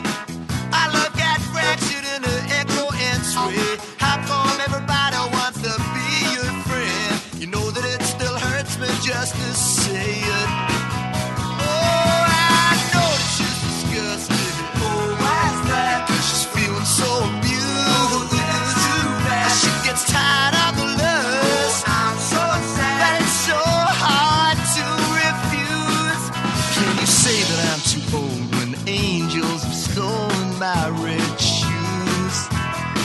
Oh, I said I'm so happy I could die. She said drop dead and left with another guy. That's what you get if you go chasing after vengeance. And since you got me punctured, this has been my sentence. So I used to be disgusted when I try to be amused. Since the wings have got rusted, you know the angels wanna wear my red shoes. But when they told me about the side of the bargain, that's when I knew that I could not refuse. And I won't get any older now. The angels wanna wear my red shoes. Oh, I won't get any older now. The angels wanna wear my red shoes. Red shoes, the angels wanna wear my red shoes. Red shoes, the angels wanna wear my red shoes. Red shoes, the angels wanna wear my red shoes. Red shoes, the angels wanna wear my red shoes. Red shoes, the angels wanna wear my red shoes. Red shoes, the angels wanna wear my red shoes. Red shoes, the angels wanna wear my red shoes. Red shoes, the angels wanna wear my red shoes. Red shoes, the angels wanna wear my red shoes. Good morning, everybody, and check this out. We are in the Discovery Design Studio, which is what we call it because it is sponsored by none other than the guys over at Discovery Design. And you're familiar with these guys because, well, it's the Pogue family. It's Rick Pogue, Dad Jerry, call him Peepaw. Wait, you call him something else too, don't you? Is this thing on? Yeah. I just call him Sir. But yeah, Peepaw is what he's known by. He's the man. And one of the things I really appreciated so much about a recent meeting with Rick and Jerry is that they were just so supportive of me and have been in the past and are now. And I remember we sat there and we were talking about the whole, because it's a startup company, really, Discovery Design, and you don't always have just kind of money hanging around. And I remember Jerry and Rick were sitting there, and Ryan was with us, and Jerry said, you know what, I just want to support Jamie. And that's what Rick, because you always have to ask Dad when we're talking about money. Yeah. But that was Rick's point of view as well. And so I so appreciate you guys for sticking with me in this formulation and for supporting this new endeavor, Radio Free America, Radio Free Allman, and also hosting us on Saturday for the Warrior of the Wild Man Radio Free Allman Throwdown Palooza. That is Saturday from 12 to 6. So we're going to be on your lot for a long time, brother. Long time. And we're looking forward to it. We've been setting up for it all week. And it's going to be a great time. The place is going to look fantastic. We can accommodate, we've got 14 acres there, so we can accommodate a lot of people. Yeah. And so it's going to be a fantastic time. We're looking forward to it. I don't think we'll disappoint. We've got our little highway. I saw that. Yeah. So, Ryan took a picture of it and sent it to me after he was out there. You guys were strategizing about. Well, it's a truck placement. center, so you know. Right, exactly. It's really cool. It's a beautiful place, by the way. You guys have done a great job. And when you were giving me a tour of the work area there, it was, I was like, wow, you guys can pretty much do anything there. We really can. We're like those auto reality TV shows where they're always, counting cars, all that. Fast and Loud and all, Monster Garage. It's like that on steroids because we do big trucks. So we do, tractor trailers, and we do dump trucks, and we do box trucks and flatbeds and all that kind of stuff. The cool thing is we also manufacture the equipment. So we build the truck beds too and the trailers and all that stuff. So Phil, I was out there and just as a little diversion here, so they have these places, the propane tank cages, right? Okay. And you always have the cage for the propane tanks. Yep. So Rick was telling me, I was in here, and some guy was in here delivering blah, blah, blah. And they said, do you make propane tank cages too? And Rick's like, yeah, we'll do that too. Can do. You bet. In between making, Blue Lives Matter conveyors and everything else, if you guys see any parade that the Arrowhead Building Supply guys are in, or in this case Discovery Design, they love toying around with these. It's usually just conveyors, right? That you're pumping up, or we manufacture a conveyor, roofing delivery systems for distributors all over the country. Okay. So roofing conveyors are our specialty. I'm sorry, I just used the word conveyor because I'm in the truck business. Can I say something real quick before we go too far from what he said when you originally came in? Because I was going to call you yesterday to talk to you about the setup for the music and stuff for this thing. And I thought, well, if I call you, I'm going to end up saying something to you that I would wait to get on the air with you, knowing that you came in this morning. I was so excited. Well, when the whole thing broke, when the Twitter thing happened to Jamie and all that stuff, I was kind of right there on Twitter, kind of covering it and working against some of the opposition that locally and stuff. I just wanted to say to you, to my recollection, you were the very first person that tweeted something positive in support of Jamie. Almost regardless, you I don't even think you really knew exactly the details of what was going on, but you knew you were going to stand by him from the start. You were the first person, and it inspired me as a person on Twitter that was about to go to war with all these local idiots and dissemble their arguments. And and you, I didn't even know who you were. Listening all the years that I listened and heard your name, I always thought the band the Pogues, and we'd always laugh, Pogues. Yeah. That's so I always pictured this really like weird looking guy. The lead singer of the Pogues is like, I'm kind of weird looking. No, you're giant. I didn't know you were a giant, but that's awesome. But thanks for doing that. It inspired me as just a fan of his and a friend of his to see that somebody had immediately, and I mean that was like almost on day 1 or 2 that you had tweeted. I'm sure you remember it. You said something like, "No matter what, we're going to stick by this is bull," and and it was just like cool, man. Like somebody's actually doing it. Well, thank you, man. It means a lot. It was really cool, man. And you're right, and we're very sincere. I was brought up that way. We back our friends, especially when they're wrong, and I believe to this day, and always will. That was a bad situation, and I think you were thrown overboard. Oh yeah, and that is not cool. And there are people at the other organization that feel the same way. Yep. But it was out of their hands. But no, you bet. I appreciate that very much. We'll always support Jamie. We did tell you that from day one. Right on, and that'll never change. Yeah, I so appreciate it. And I don't know how. I'm probably close to it. It seems like a decade because you guys were one of the first. Because we met actually through our late friend Jeff Hansen of Hansen's Tree Service. And there was this whole group out there, Jeff Hansen and he and Rick, he knew, and Jeff, of course, dying in a plane crash. Boy, was it been like 4 years now? It was, I believe it was June of 2015. Wow. And we miss him terribly, but I met him. I met the guys at Grasser Electric. Mm-hmm. I met other folks through Jeff. Hansen and Rick was one of the first people I met through him because at that time you guys were recycling shingles or doing something of that nature, and so he was he introduced us to each other, and then the rest is history. Arrowhead Building Supply was a major supporter of the All in the Morning show, and now because contractually I really can't. I can't do that, and we're fighting that. But I can't really discuss that to any length. But Discovery Design is a new frontier.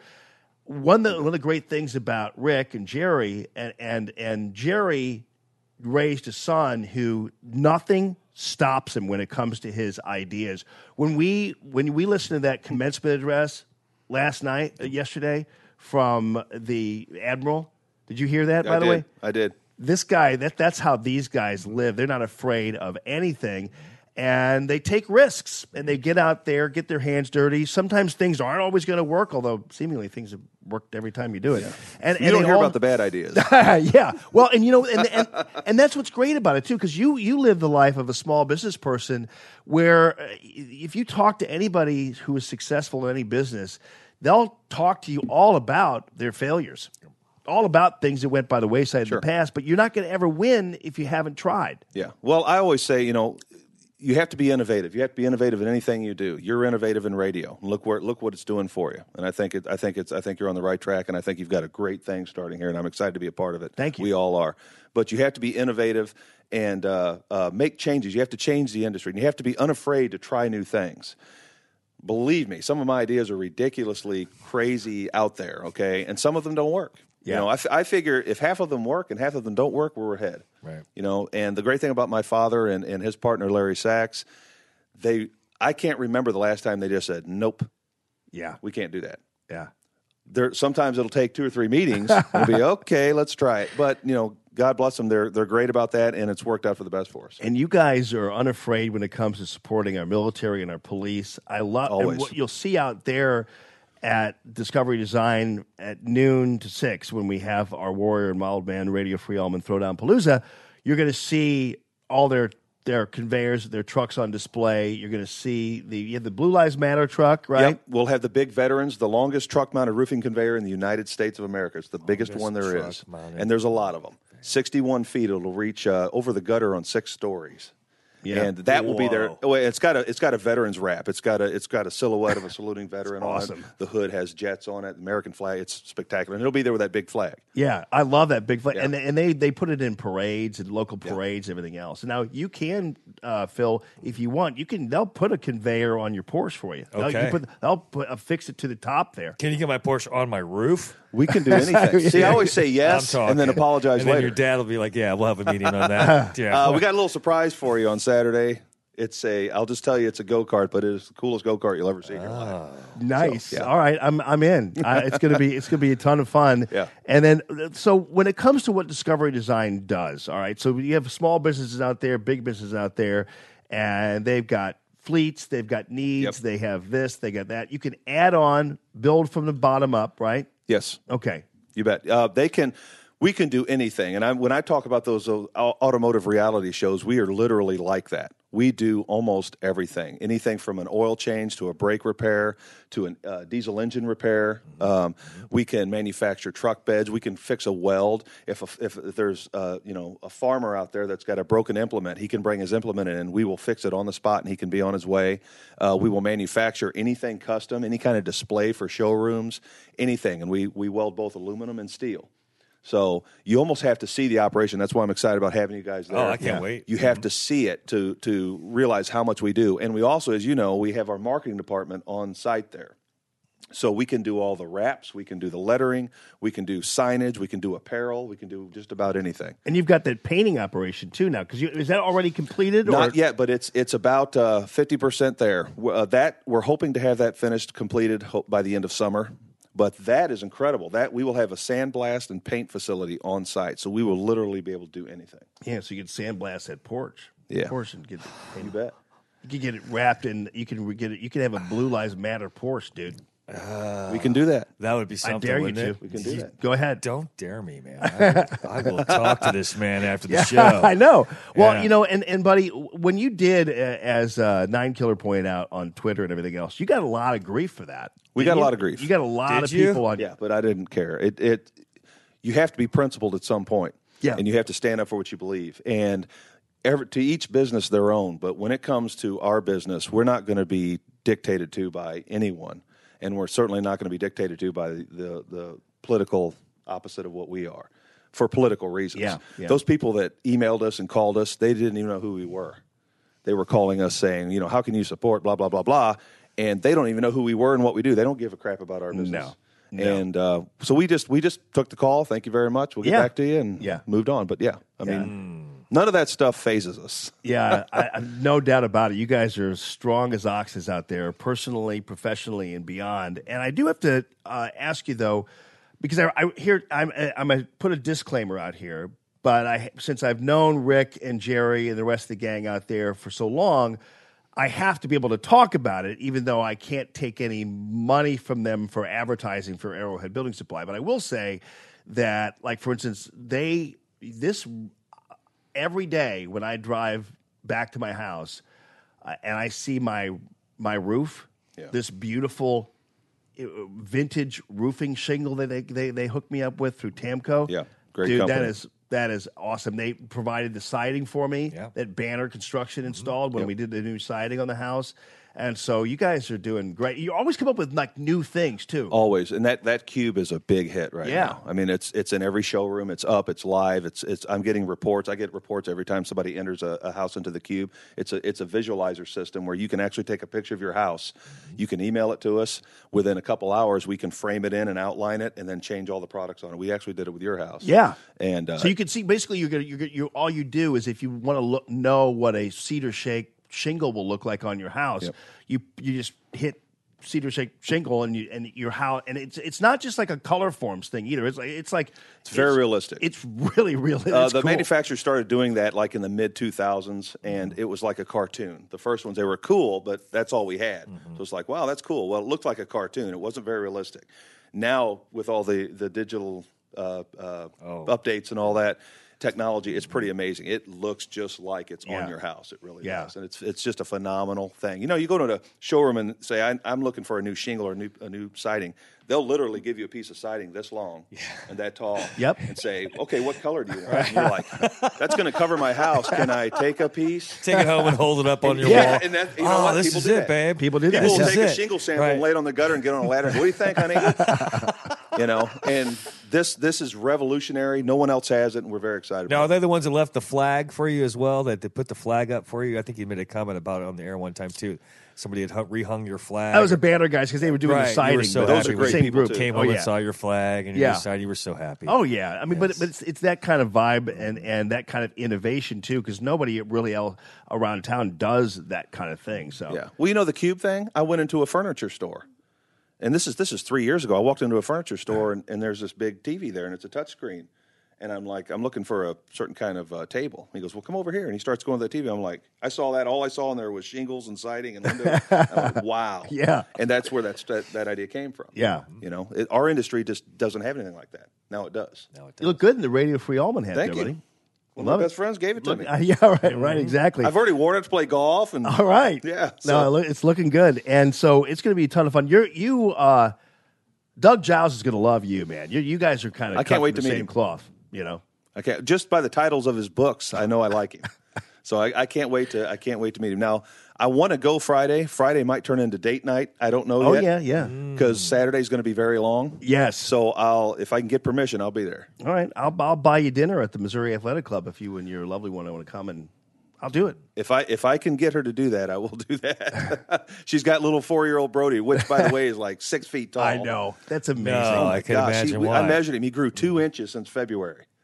And I measured him on the door. February. Yes, he grew. He went from 43 to almost 43 and a half to almost 46 inches in February.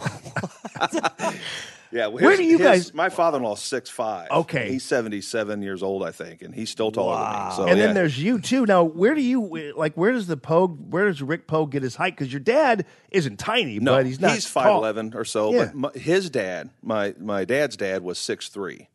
Yeah. And he passed away about 1974, I believe, in his early 70s. But yeah, he was tall. He was very tall. And my father grew up. You hear the stories all the time. Your parents it's probably a true story, but kids today don't understand. My dad, we grew up. He would give me the whole walking to school both ways. He told me he goes, we built our own house. I'm like, yeah, whatever.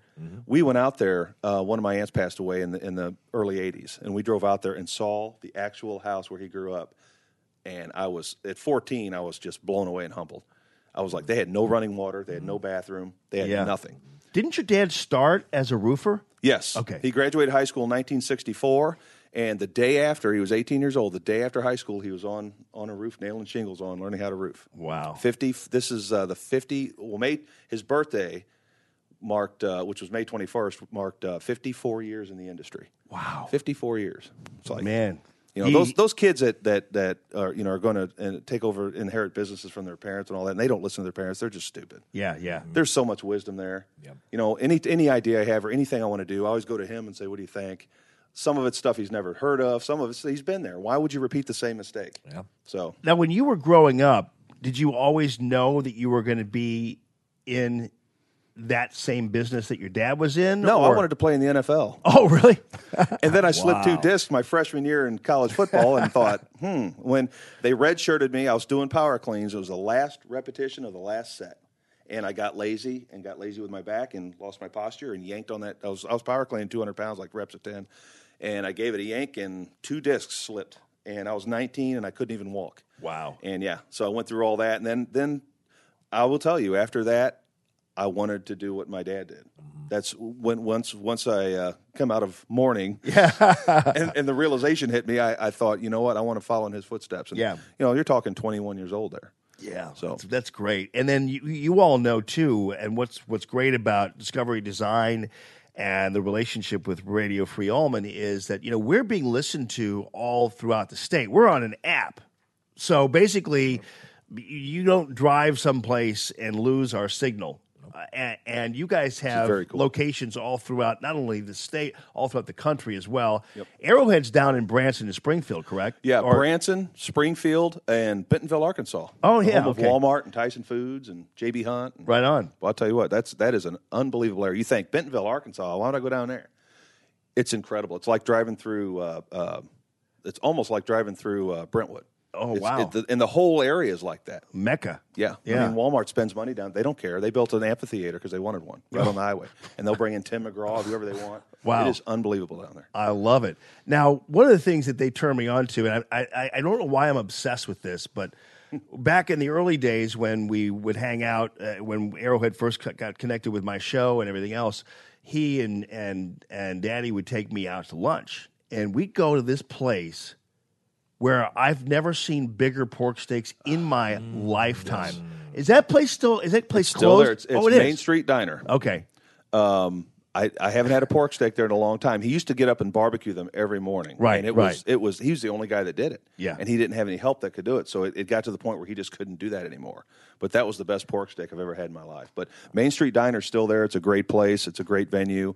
John, the owner, is a wonderful human being. Yeah. And it's right there, Mid Rivers and 70, right behind that QT, Main Street Diner. They know everybody out there in God's country, I'm telling you, man. Yeah. And of course, we still keep in contact with the Hansons and you bet. Shelly and Chad and the rest of the gang. And I keep thinking we got to go to commercial break, and I'm like, we don't have to go to commercial break. No, we're just talking, buddy. We can do this. It's Radio Free Allman, man. I better get it all in. But about Jeff Hansen, you know, we bring him up just about every time we're together. And without Jeff Hansen, we wouldn't know each other. No. None of our companies would be on radio.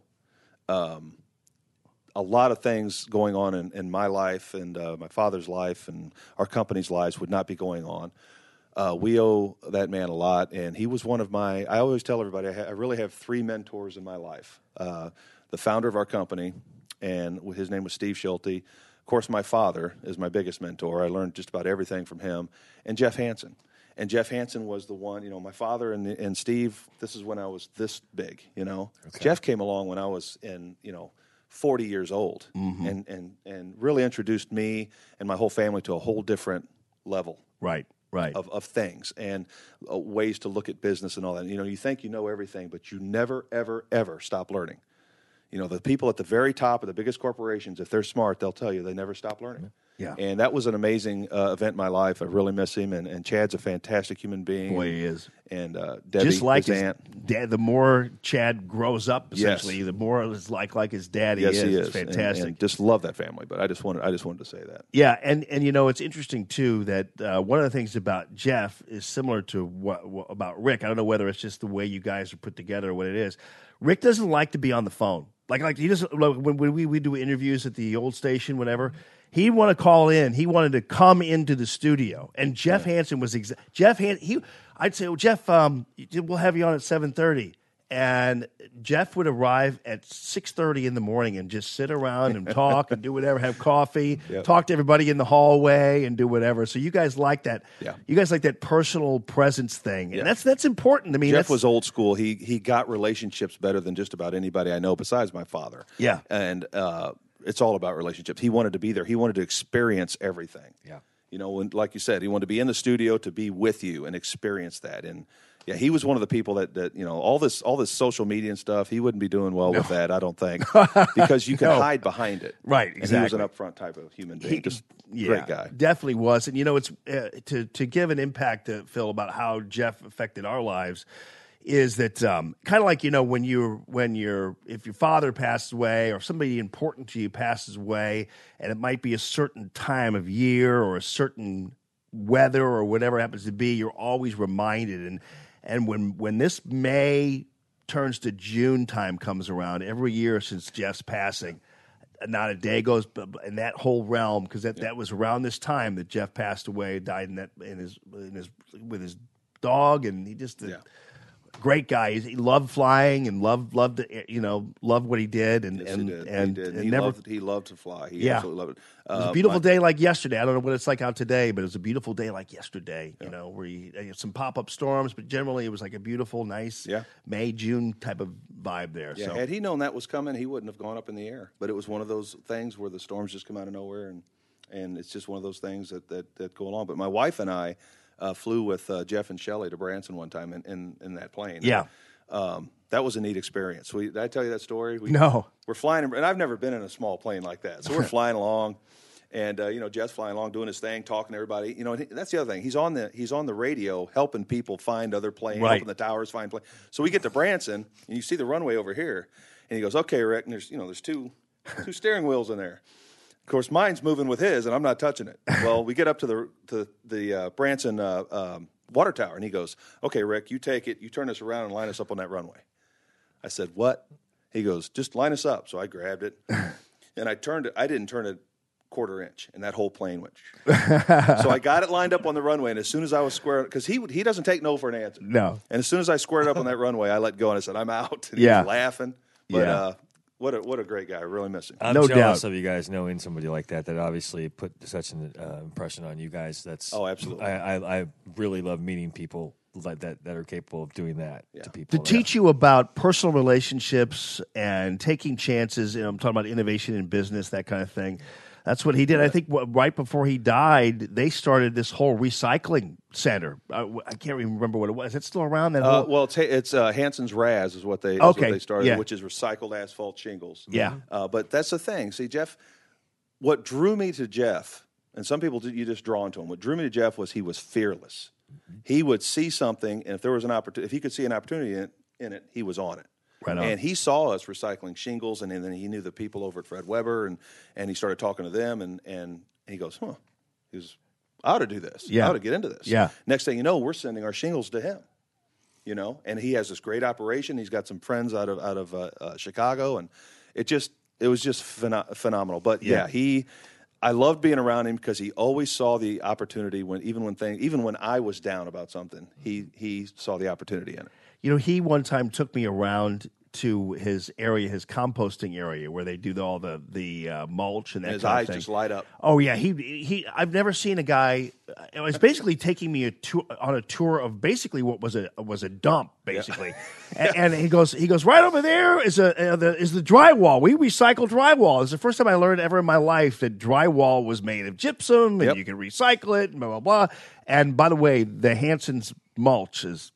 Oh yeah! If you need mulch, baby, Hansen's Tree is a place to go. Hansen's mulch is great. That soil, that topsoil. Man. You call it the magic bean. Yep. I haven't heard that in a while. The magic stuff bean likes to grow in that stuff. It does. It's amazing. That's what has the recycled drywall in it.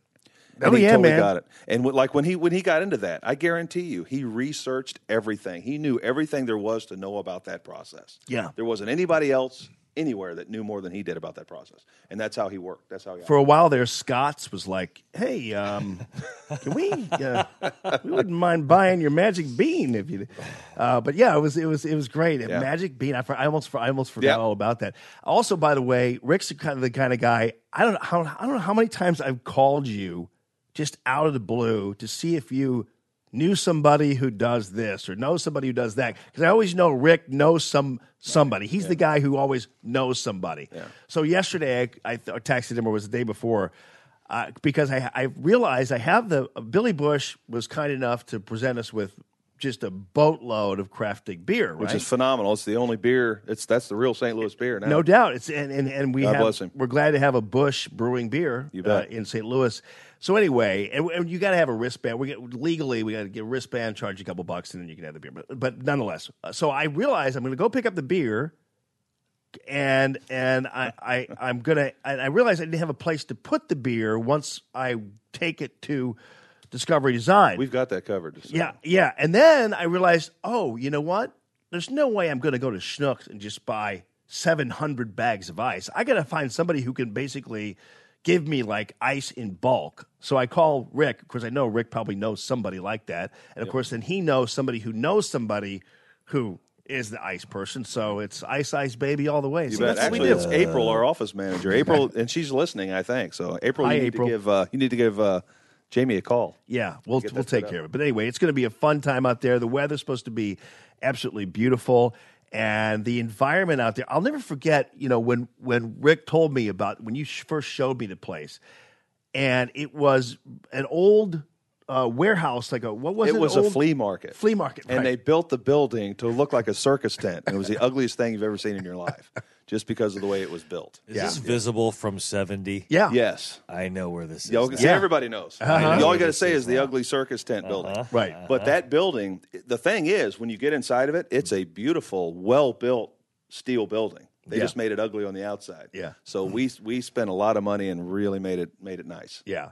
So it's going to be a ton of fun. So people can take some tours and just kind of check it out. So, but we've got our food trucks out there. We've got beer and beverages. We've got the Naputi Pediatrics Children's area out there. So I'm going to the bounce house, just so we're clear. There's a Brody, slide, too, I think. face Bounce, painted, yeah. out there. He'll be there. Yeah, and then we've also got music. Phil's going to be spinning records for us out there. Awesome. Well, Yeah. we'll have your stage all set up. You'll be on one of our Discovery Design trailers, so that'll be your stage. Hey, where am I going to park my Porsche? It was going to be behind me. Is that still going to They're work? going to lift it up on a crane. Could and you just get hang that it there. lifted up on? Okay. We could do that. Okay. You sure you don't want it wrapped? No, Just think about it. We could do that. This is tempting. I actually. seem to remember seeing you on Facebook or doing something, but you do karaoke, don't you? Aren't you like a Def Leppard guy or something like that? Ooh. I am the best singer in the world in my car by myself. Well, But I'm not much of a karaoke guy. Okay, well, we'll see. Because we might, We'll see. we'll get Rick up. I might need some backup. We'll see. So it's going to be a ton of fun. So we also have Doug Giles out there, who's going to have all of his books out there. And by the way, you know what? Here, I have the books here. It depends on what you want. I'm going to give you these books. Don't tell Doug. Don't tell him you bought them. But I definitely want Pussification. do you hear Pussification for you right there? Thank you. You like this one too? Rules for Radical Christians. Oh yeah. You like that one? Yeah. Okay. Absolutely. And Sure, well, you want to give me? You don't have to give me these. I'm giving them to you. Okay. Come on. You're sponsoring my studio, and you're hosting us at your place, and I'm giving you two. Yeah, I am very, $10 very grateful. books. Thank you very much. I mean, no, thank you, buddy. Now, do you have girls? You don't have girls, so you don't I have have one girl right in the middle. Then raise a righteous and rowdy girl. Thank you, my friend. Here, you want a book about Coolidge? You want here? Take everything I own, Rick Poe, because I really appreciate your support, dude. You're bet. just a great friend.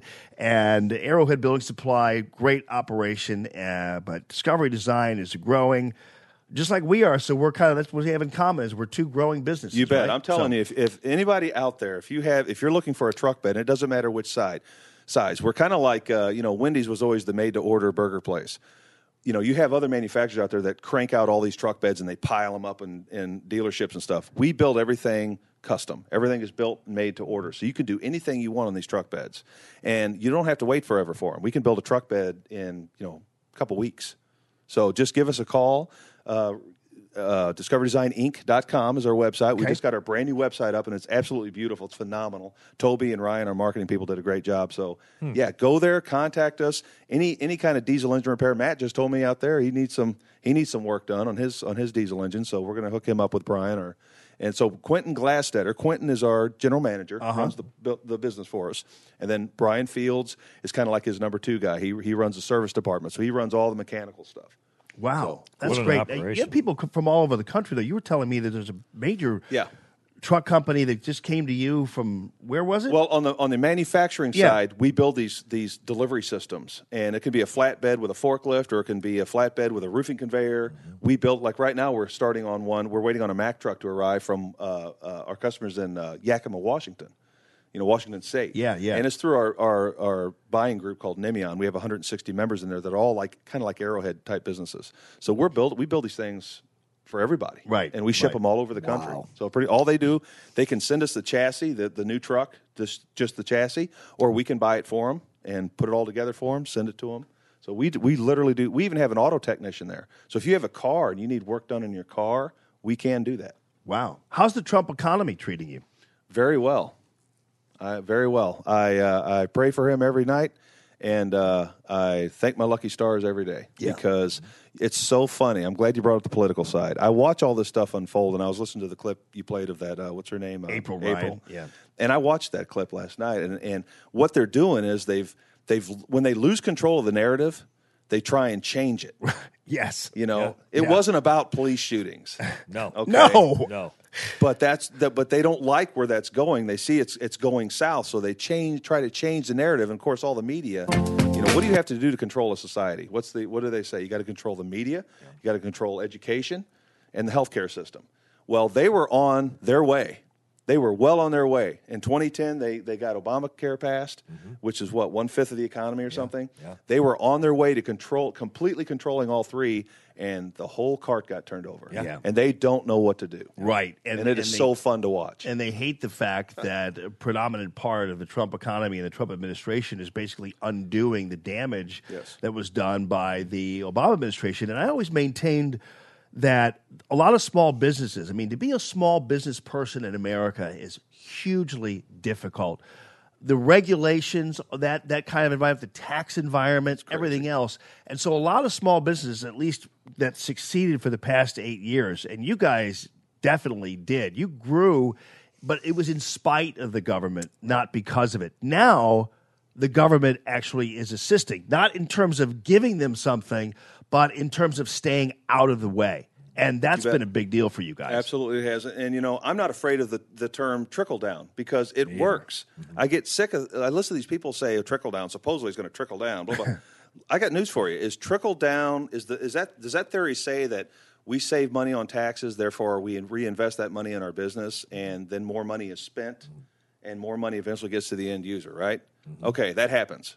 So trickle down is a real thing. Right. It is a real thing, and it works. It's just what really gets me upset is it's common sense. And you can watch this stuff unfold, and to stand and debate whether or not that happens is, to me, silly, and it's a waste of time. It happens.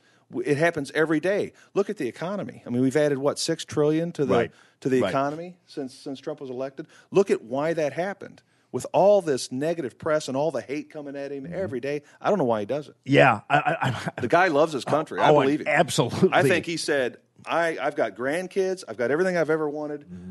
I want to save this country." Yeah, and you people got to laugh when you say that. Yeah, I believe it. You got to put up with the kind of crap that he's put up with. Yep. And one of the great examples too, Phil, that I've talked about with Rick and all the small business I deal with, it seems, is that there's this myth somehow that when they do corporate tax cuts or business tax cuts, that the business owners are going to turn around and just buy another car or another boat or another this or stick another it in that. the safe or some nonsense. Yeah, and what proof in the pudding here is what you guys do when you have extra cash. You either will hire somebody or buy another piece of equipment or do whatever. If you look at the growth of Arrowhead and then Discovery Design and then as you keep expanding everything else, You guys are putting the money you're making, and that's what small business, most of them do, because it's a smart thing to do. First of all, is you're putting the money you're making or saving back into your business. Yes, the benefits come later. You don't worry about the benefit. You get your salary.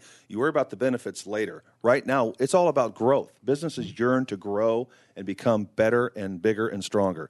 All the government has to do is enable us to do that. Is to remove the chains. And government needs to be involved to a degree, but just give us a fair shot, give everybody an equal shot, remove the chains, let us go. And that's what Trump totally gets it. Yep. I mean, he totally gets it. A Every aspect businessman of it. in the White House is the revolution. Really, that's where it's. That's and his where it's foreign changed. policy. I'm having a blast watching him toy around. With North Korea. Yeah. And then you hear the liberals like, oh, he doesn't know what he's doing. They're laughing at him. No, they're not. Oh, he's emboldening. Kim's going, what's he doing now? Poland and Italy. He's emboldening other countries to stand up against what's happening there. Everything is a Trump effect. Yes. And history will treat him very well. Yeah, I made a post the other day, and what he's trying to do, in my opinion, he's just trying to get that trade deficit. He's trying to erase that trade deficit. So you start, it's like any good negotiator. You start here wanting to get here. And he'll get there. We know it. He'll get there. He'll get there with Mexico. And that's the other thing. The last thing I'll say. The border wall. What is it, $30 billion or something they need? And everybody's, where are we going to get that? What's our trade deficit? $95 billion? In my opinion, if he gets that to 50, he paid for the wall. Right on. It's not difficult. Well, actually, it's not unlike what you have to do with Peepaw when you want to do something that is one step ahead. You're going to ask Jerry for the roof, and then maybe you'll get half of that, and you're still on your way. He's listening. Don't tell him I The art of the deal. Don't leave the whole thing out. Now, the only thing is, and I've always said I wanted to grow up and be just like Rick Pogue, but the only thing I didn't do that is a great emblem of the kind of go big or stay home attitude of these guys is that I know I gave you the hat. Yep. And I know probably by your standards it's kind of ghetto because it has that strap in the back. It's not a plastic strap. Arrowhead, when they have their hats, they're fitted hats, dude. What up, man? Yeah. They're fitted hats. Wow. Yeah. Wow. I know. I'm having now purchased hats before. I know what a fitted hat is all about. Yeah, they're on a different price level. But all of our President Trump hats are all fitted hats. Yeah, right, exactly. We don't settle for anything less. No doubt about it. And that's what's great about you. So anyway, we're going to be out there Saturday from 12 to 6 for the Warrior and Wildman Radio Free Allman Throwdown Palooza right there at Discovery Design. It's going to be a ton of fun. Yeah. It's right there at 4892 the North Service Road. You can see it from the highway. Really easy to get to. And yeah, for those who don't know where that ugly circus tent metal building flea market thing used to be, there's a brand new strip mall they just built at Mid Rivers and 70. At the end of that strip mall, there's a CarMax. We're literally next door to CarMax. I mean, it's hard to miss. I mean, the building sits way back because we're getting ready to build a new Arrowhead in front of it. But our parking lot, you can land a plane in our parking lot. Yeah. So you'll see the big veterans truck with a flag. You won't miss it. You won't miss the entrance. Oh, I forgot about that. Speaking of Arrowhead, so and entrances, so in order to get to them, you had to go through an industrial court. Of sorts, you know how that is. Yep. Oh, yeah. And so it took 5 minutes to get through there. Yeah. So Rick and these guys are going, you know what? We're tired of it. We know our customers are probably tired of it. So we're just going to go ahead and build a road, our own road that goes right to the place. And you did. Yeah, and they love it. Customers love it. Oh yeah. Well, we knew we wouldn't be moving for at least a year, so we decided to go ahead and invest the money. And get, for at least a year, let our customers, and it was a big investment. Yeah, I bet. But we let our customers, now they can drive right up off of Salt River and they're there. There's no, if the train was coming, you're sitting at the railroad tracks in the park. Tractor trailers, you're always sitting behind them. They don't have to do that anymore. They pop right in the entrance. So did you say 14 acres? We got 14 acres. 14 acres. Right on I-70. It was God made that happen because we looked for land on I-70 for about 3 years. And we were like, man, you just can't find anything for a decent price. And then, boom, this happened. Wow. So do you think when Obama said, you didn't build that, somebody else made that happen? He's full of crap. If you said, I know he didn't mean God made that happen, though. I know that. No. He didn't think the other guy was God. Yeah. Well, in his mind, the government made that happen. Yeah. That's the first thing he was thinking, in my opinion. Oh, absolutely. Those people, the liberal socialist, which...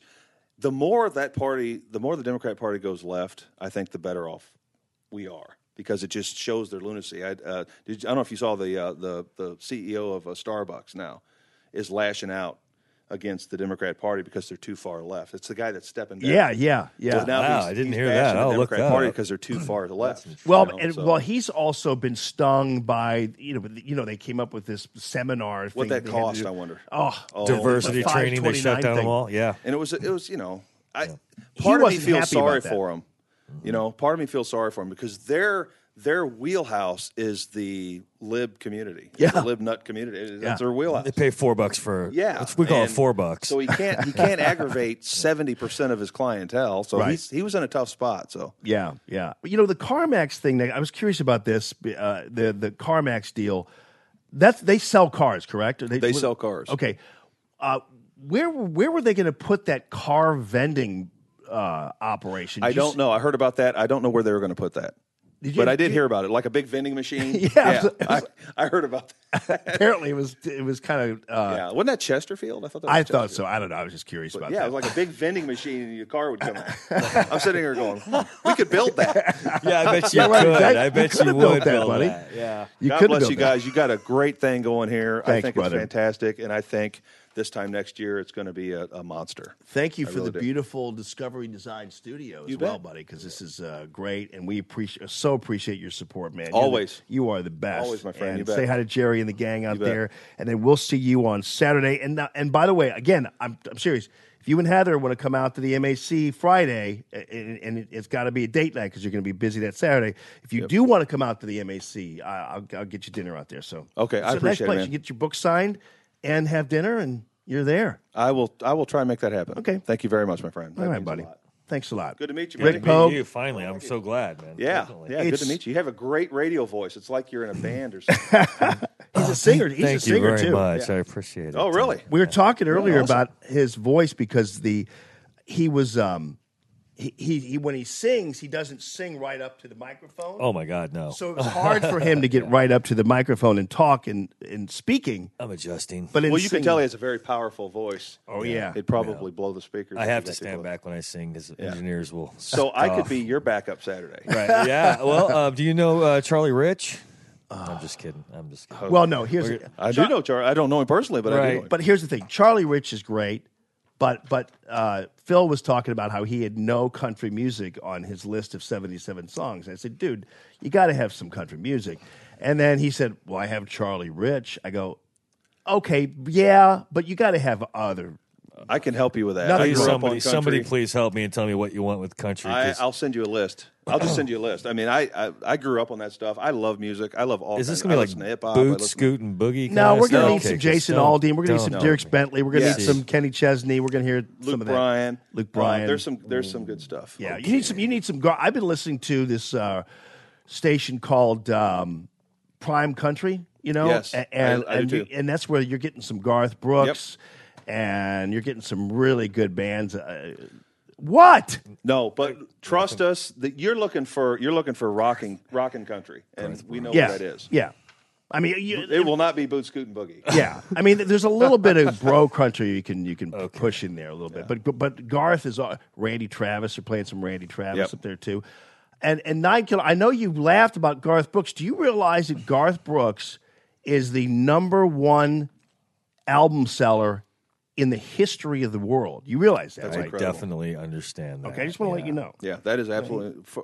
He had like a 10-year period there where he was just a god. Yeah. It was unbelievable. Yeah, then he what did. changed his persona. Remember that the second? Oh, yeah. I think that kind of brought the end quicker. a little bit. Yeah, little but bit. still, That some- was just goofy. the older stuff is still still What was there. it? Rains? Chris Yeah, Gaines. Chris Gaines, Chris yeah. Gaines. That was weird. Oh, Yeah, it was we had weird. fun with that. All right, so what's the website? Discovery Design Inc. DiscoverDesignInc.com. .com. All And right. it is spectacular. Right on the homepage, big picture of our veterans truck. All right. That's right on the homepage. Love it. And you can really navigate that thing. Like I said, Toby, our digital marketer, and Ryan helped her. She worked for weeks and weeks on this thing with the web designer, and it's phenomenal. It's very user friendly. Everything's color coordinated. Yeah. So it's very, very cool. It's like I've never been to a shop where you're doing all this industrial stuff. I don't know how you guys keep it as clean as it is. There's nothing like it. It's tough. It's not. I mean, I Well, know. right now, as we speak, we've got 2 dump trucks in there, and a tractor in there, and the engines are all tore down. I mean, you get oils on the ground, and they do a good job of keeping it clean. Yeah. And they do nice housekeeping there. But it's awesome to be busy. We are super busy. I can't wait Good to for see you. what it's like out there. Just because I like that. But kind of our stuff. thing, our specialty, just so everyone knows, we're not after the big giant fleet people. There are tons of independent truck drivers out there that have one truck, maybe 2 trucks, 5 trucks. But the guy that drives a dump truck every day, a good friend of mine that I actually met not too long ago, James Stryler. Stryler truck went to high school together. Stryler Hauling. He brought his truck in, and we did an engine job on him, and he's tickled pink, and he tells 5 of his friends, and then one of those friends tell 5 of their friends. We want to take care of the small, independent people. Yeah. That's our wheelhouse, because at the other truck centers, they're treated like crap. They're their star, and it's very similar to what goes on in Arrowhead. You got the giant roofers, okay, and you've got the little guys who get treated differently when they go into suppliers. We treat them all the same.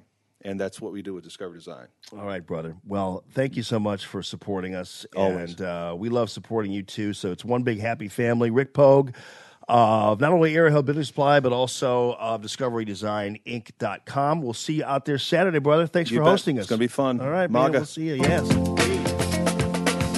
Making trucks great again. DiscoveryDesignInc.com. Thanks, man.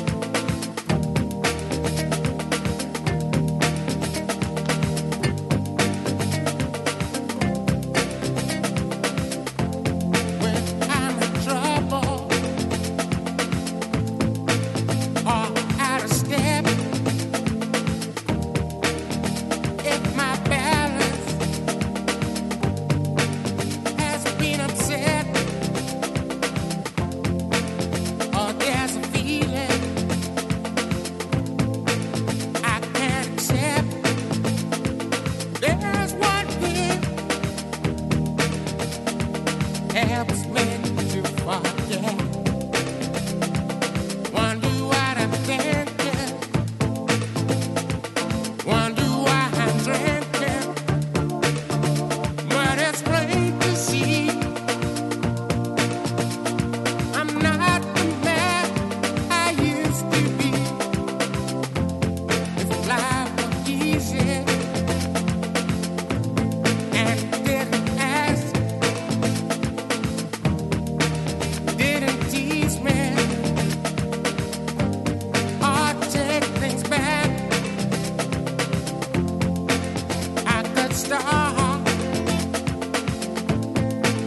to understand what makes me the man I am. Wonder why I'm thinking. Wonder why I'm drinking. But it's plain to see I'm not the man I used to be.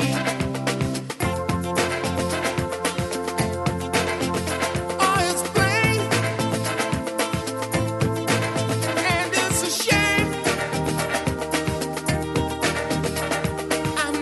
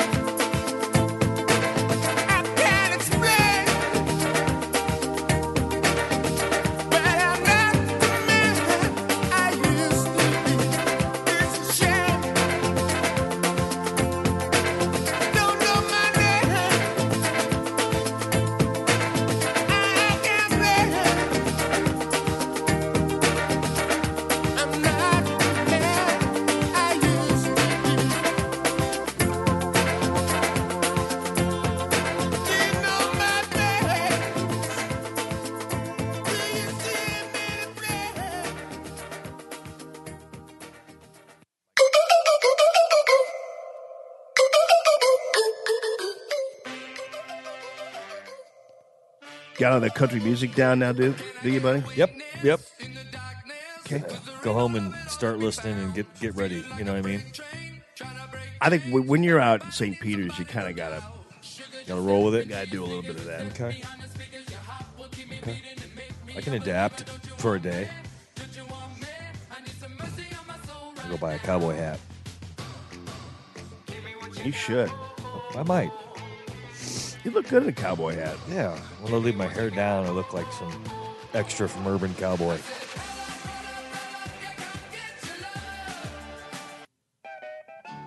There we go. Play some of this.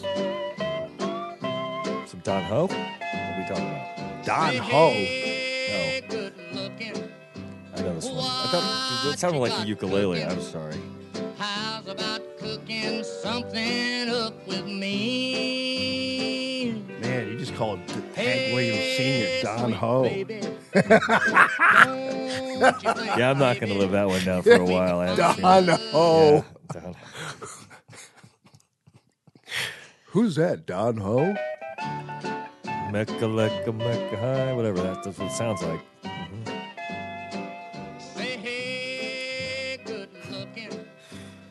Man, that's a good one, Don Ho.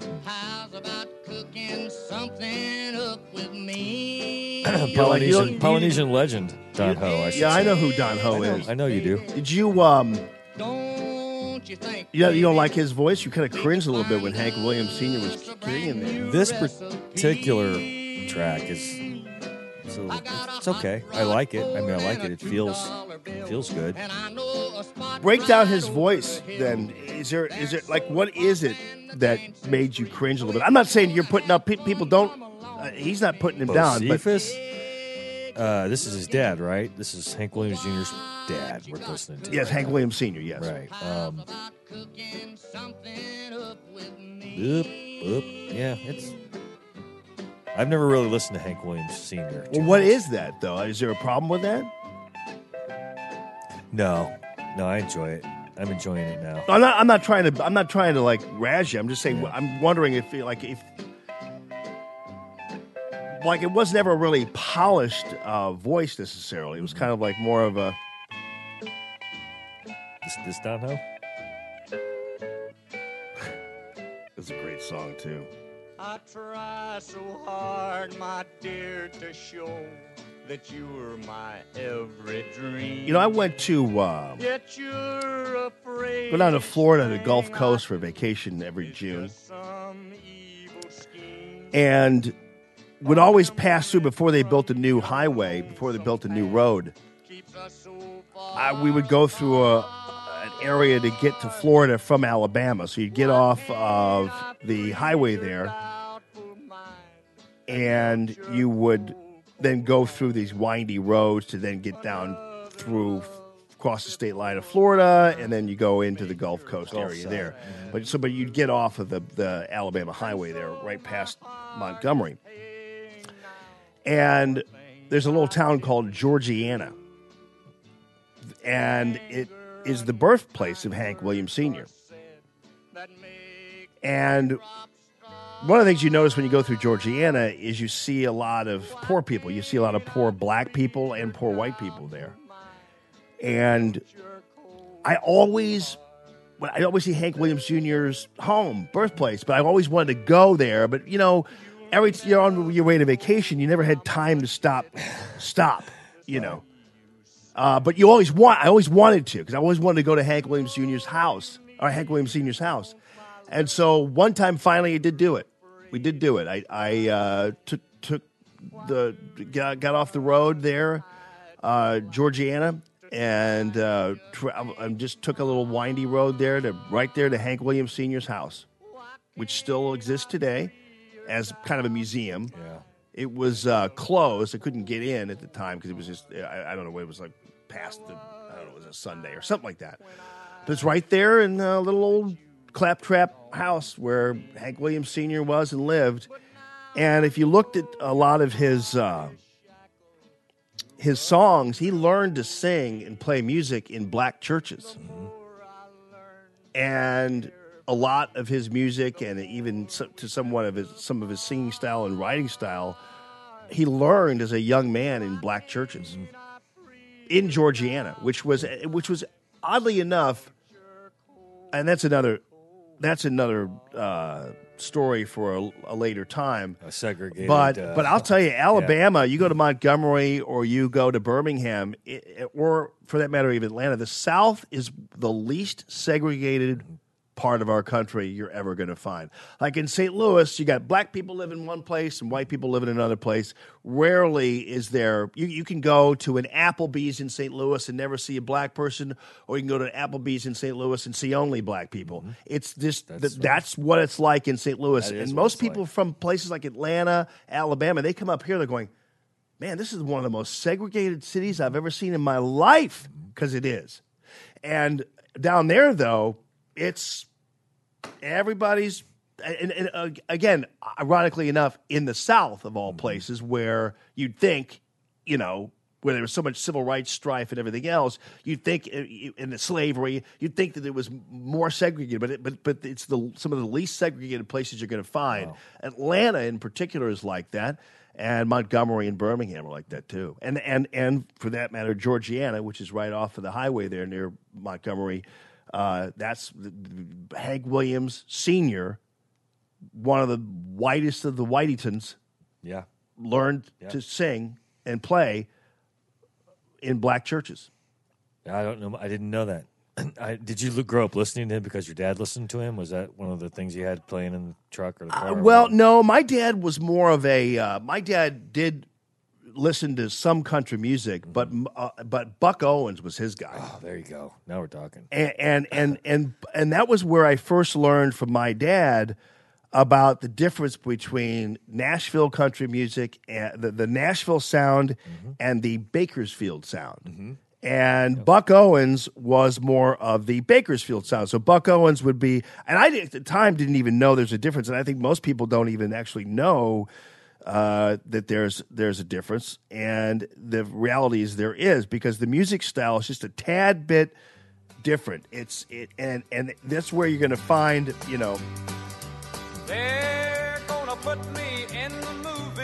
That's where you're going to find more of the flashy, rhinestoney, and a little bit of more of a rockabilly type of country music than Nashville, which was a little more twangy. Uh-huh. And what's interesting too, I love Buck Owens, and I used to love watching him on Hee Haw. Mm-hmm. And Roy Clark was more of a Nashville. It was interesting because Roy Clark was more of a Nashville country guy, and Buck Owens was more of a Bakersfield sound guy, and the two were meshed together beautifully. Yeah. I love Buck Owens, and the players that they were is what I appreciated more than just the style of the music, but just the players, just like Glenn Campbell, and you realize how talented they actually were. It wasn't just about the country. But you're right with the Buck Owens thing. He would be the one wearing the sequins, and all of his guitars would be, just ivory this and ducked out. Oh, yeah. I mean, so expensive, such good guitars. I've always wanted to get one of those red, white, and blue box guitars, but they're not cheap. Yeah.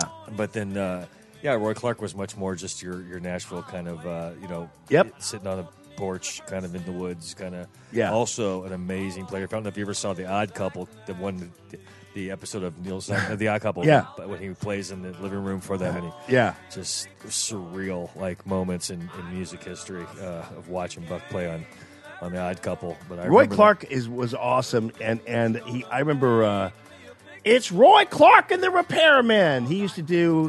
He did some auto parts commercial. That's where I remember him too. He was all over the place, and Buck Owens was too. Mm-hmm. And who else did you mention there in there with Glenn Campbell? Glenn Campbell. Mm-hmm. My favorite of them all would be Glenn Campbell. Do you realize that Glenn Campbell? Well, first of all, he started out like as he was one of the most in-demand top session musicians. Yeah. Around. He was running Wrecking Crew. He was one of the Wrecking Crew guys from Nashville. That was the backup bands for almost every album you ever heard. He was on there, kind of like, the way that he was just one of those guys that everybody needed to have on their album. When you called him, you knew it was going to be right. It was going to be perfect, and but they called them the Wrecking Crew. And Dusty Springfield's band was the other group of guys. Yeah. But yeah, he was one of the greatest musicians probably to ever live. He played with the Beach Boys for crying out loud. I mean, that guy was Pet really Sounds, amazing. man. Yeah, I mean, it was incredible. You ever hear? Let me listen to this. I love this. Have you ever heard the Pet Sounds tracking of "Wouldn't It Be Nice"? Listen to this. So in this, you have the Beach Boys, and they're trying to get, and Brian Wilson's trying to get the beginning of "Wouldn't It Be Nice," and so he's sitting there. I love this album, by the way, and especially since they do the stereo mix and the non-stereo mixes of the ones without the music and with the music on there. But anyway, the "Wouldn't It Be Nice" thing, when they begin the "Wouldn't It Be Nice" part. They have this whole thing where you're listening to Brian Wilson trying to get the beginning of that sound of that song, and they're trying to get it right, you know. Here we go. Wouldn't it be nice? Take one.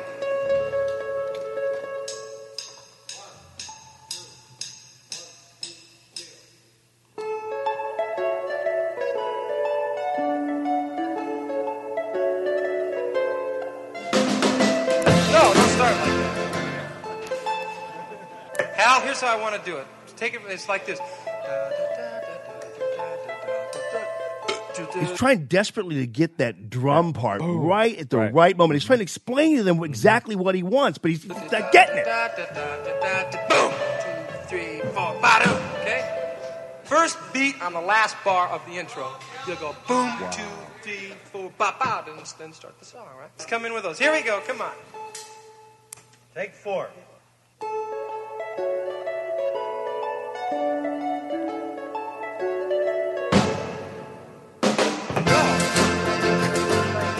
That's close. Drive him nuts. Oh, I thought you meant on to the verse. Oh, no. Play that. Wow, this is great. Okay, wouldn't it be nice? Take 5.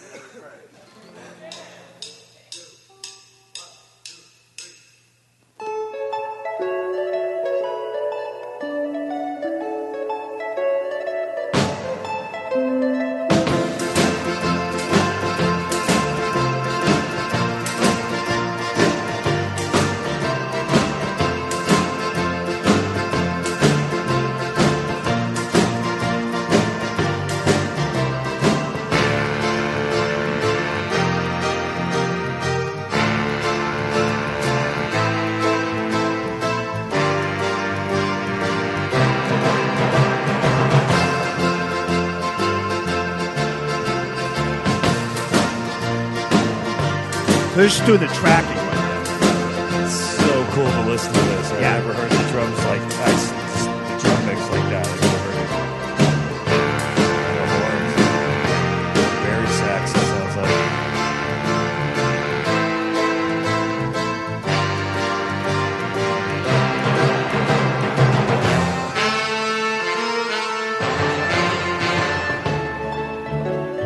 like. Still didn't like it.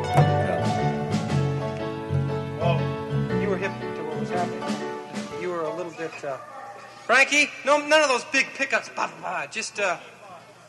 Just like do-do-do-do. Pickups just like that. Just none of those do-do-do-do, you know? Brian Williams was a genius. Whoa, man. Never more than just do-do-do-do, okay? Okay. Wow. There you go. All right, here we go. Timpani sounding. Wouldn't it be nice, take 8? Frankie, on that part with a wee, just play quarter notes with accordion. Okay?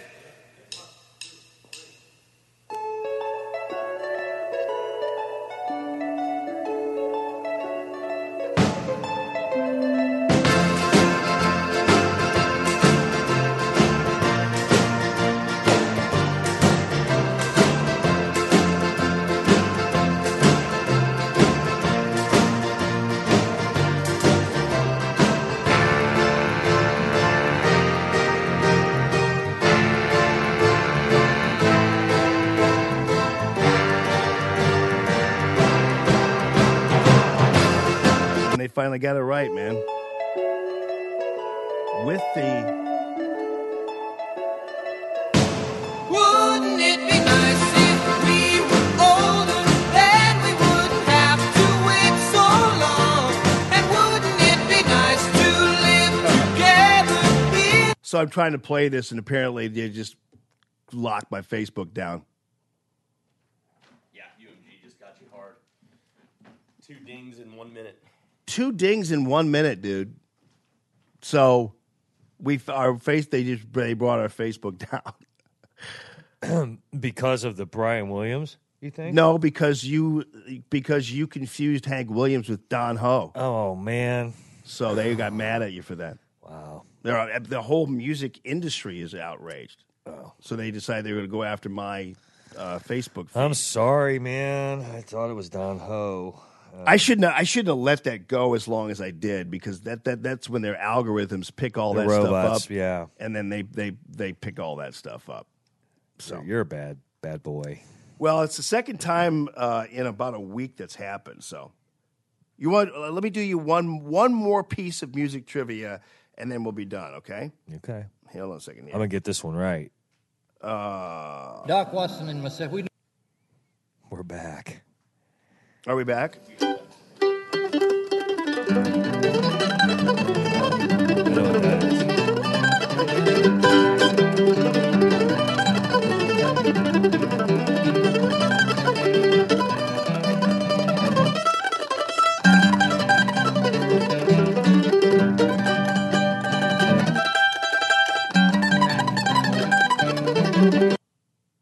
No, but I don't think these guys are going to. This is a tune that Bill wrote. It's one called the Moonlight Waltz. I think I called it the right name there. It's Bill Monroe and Doc Watson. And some people who've listened to my show before know this, but maybe you missed it. So I'm hoping that maybe other people have missed it too. So, you know, when they talked about Bill Monroe, there's a documentary out there called they called his style the High Lonesome Sound. I think there's a documentary called The High Lonesome Sound too. And Bill Monroe had that high voice, and you'd hear it. Let me just see if I can find it somewhere. Get this Bill Monroe and Doc Watson at 1 ounce of him singing here. Yeah, maybe this one will be picking one. And grinning right there. Yeah, I know, right there with Doc Watson. But This next one is another one of Bill's, I think. Yeah. You won't be satisfied that way. I love these titles. I know. You'll never be satisfied with me. I'll leave you now if you don't want me. This next song is called Go Over There and Sit on the Couch. I'll bring you an iced tea. I'll leave you anytime you say. This next song is called Kiss My Ass and Fix My Truck. But when I'm gone, go to see you, you won't be satisfied. That's great. That way. So Bill Monroe hit that high lonesome sound they call, where he had that high voice. Back in the Appalachia, where Bill Monroe is from, and Appalachia being kind of like the reaches of Tennessee and lower Kentucky. Hatfields and McCoy. Hatfield, McCoy's, that area there. Back in the day, the women were mostly the musicians in the families. I tried to tell you And the women were the ones who really did also most of the singing and everything else. And so His voice is Bill Monroe's High Lonesome Sound, when he talked about where he got it, it was from his grandmother. So when you hear Bill Monroe sing, he's singing like his grandmother is. Grandmother's range. Yeah. One more little piece of music trivia for you. Have you ever heard of the Louvin Brothers? They're like kind of like a more of a they sang songs like about they're very religious and they sang songs like about Satan. And one time they sang about, this was in 1962 when we first discovered the atom, like the atomic power.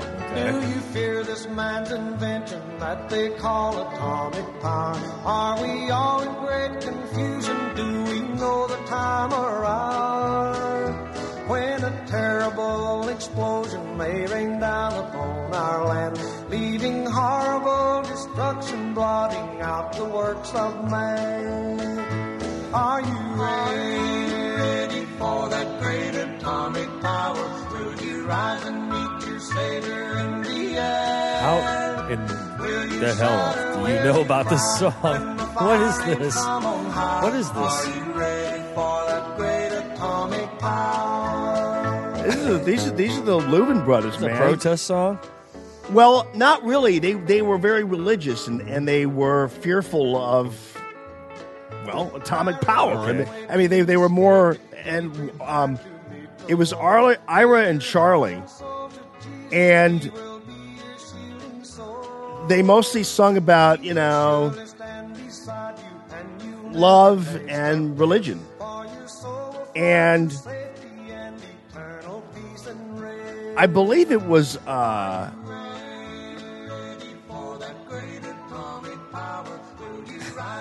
Ira who wound up actually. Well, they had an album called Satan is Real, but Ira, just a little piece of trivia here, is Charlie and Ira, one was high, one was low. You could tell, right? Yeah. And Ira was actually killed. Ira drank a little too much, apparently. And Ira was killed right there on Interstate 70 in Williamsburg, Missouri. Oh. Died on I-70. What years are we talking? Late 60s? Yep. Late 60s? Early 60s. 65. And Charlie went on to live, but yeah.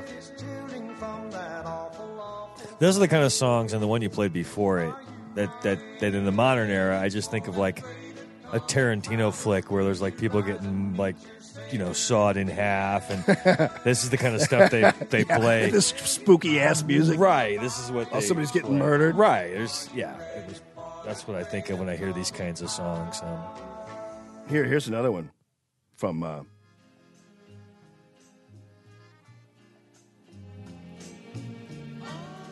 no, here.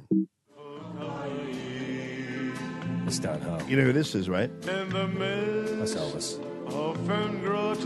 It's Elvis. It's Don Ho. I knew it. Okay. Well, see what you did, man. See, I'm playing all of... Actually, no, this is Hank Williams singing. That's Don Ho, man. I know. That's Don Ho. I know me some Don Ho. What up, Don Ho? I wonder if Don Ho Records is going to close our Facebook down. If you get shut down for a Don Ho jam, that's something else. That's a story right there. I think they forgot to make an algorithm for Don Ho.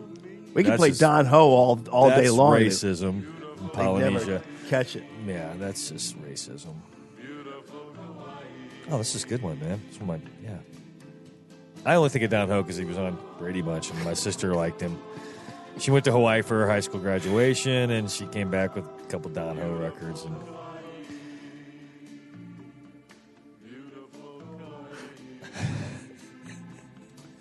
I can't believe you thought Hank. I think that's funny, dude. Hold on a second here. that song right. That's some Don Ho. You thought this was Don Ho.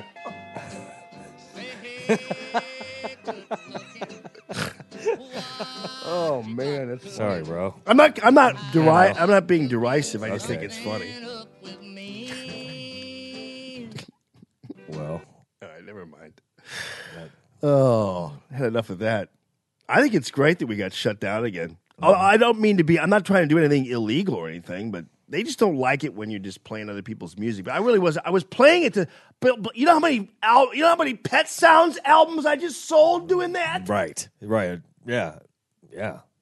Like, what do these people? That's the thing I don't understand. Is what do these people think that we're doing when we're playing the music? Like, how many Colin Hay albums did I sell yesterday when I played "Waiting for My Real Life to Begin"? Yeah. Now, there's an artist that would be approve of you using his. He would be irritated to think that someone prohibited you from just choosing his song and playing it. He would prefer that would happen rather than being shut down. And he would prefer to. I mean, I understand that I do believe in. I do believe artists have a right to demand payment for your use of their music and their art for entertainment. So I get that, which is why I buy on iTunes the stuff. Yeah. So I understand that like even though a while back we were talking about Napster. Yeah. But still, I understand that the artist's right to have be compensated for what they do. So I get all that. But sometimes, though, just playing it is helpful to them. It is, especially when it's a song that fell off the charts a while back, and 6,000 people or whatever get reminded of it all of a sudden, and then 50 of them go buy it. So you're actually helping a lot of artists by drawing attention to and the Don Ho family. I'm sure they probably appreciate it. Somewhere somebody's buying a Don Ho album maybe today. That would be on you. I think that's awesome. Do you really think somebody's going out and buying a Don Ho? I'm going to do it. Based on that, I'm going to do it. I'm going to do it. The Ho. And my people, I expect, will do it too, in reverence and respect for me and my. So you think the Ho family will thank me? All the Hoes will be thanking you. All the Hoes in St. Louis and in Hawaii will love me for this. That did sound like a Don Ho album record, though. I could prove that. I will bring in a corresponding Don Ho song that starts off like that, and you will see why I made that correlation. You're gonna find it if it's the last. Oh, thing I you do. will find me. I'll be going through Don Ho's anthology tonight, right? Deeper Ho, deep Ho. The Hank Williams family is not going to be happy with you. I'm sorry. All right, people. All right, all you Ho fans out there.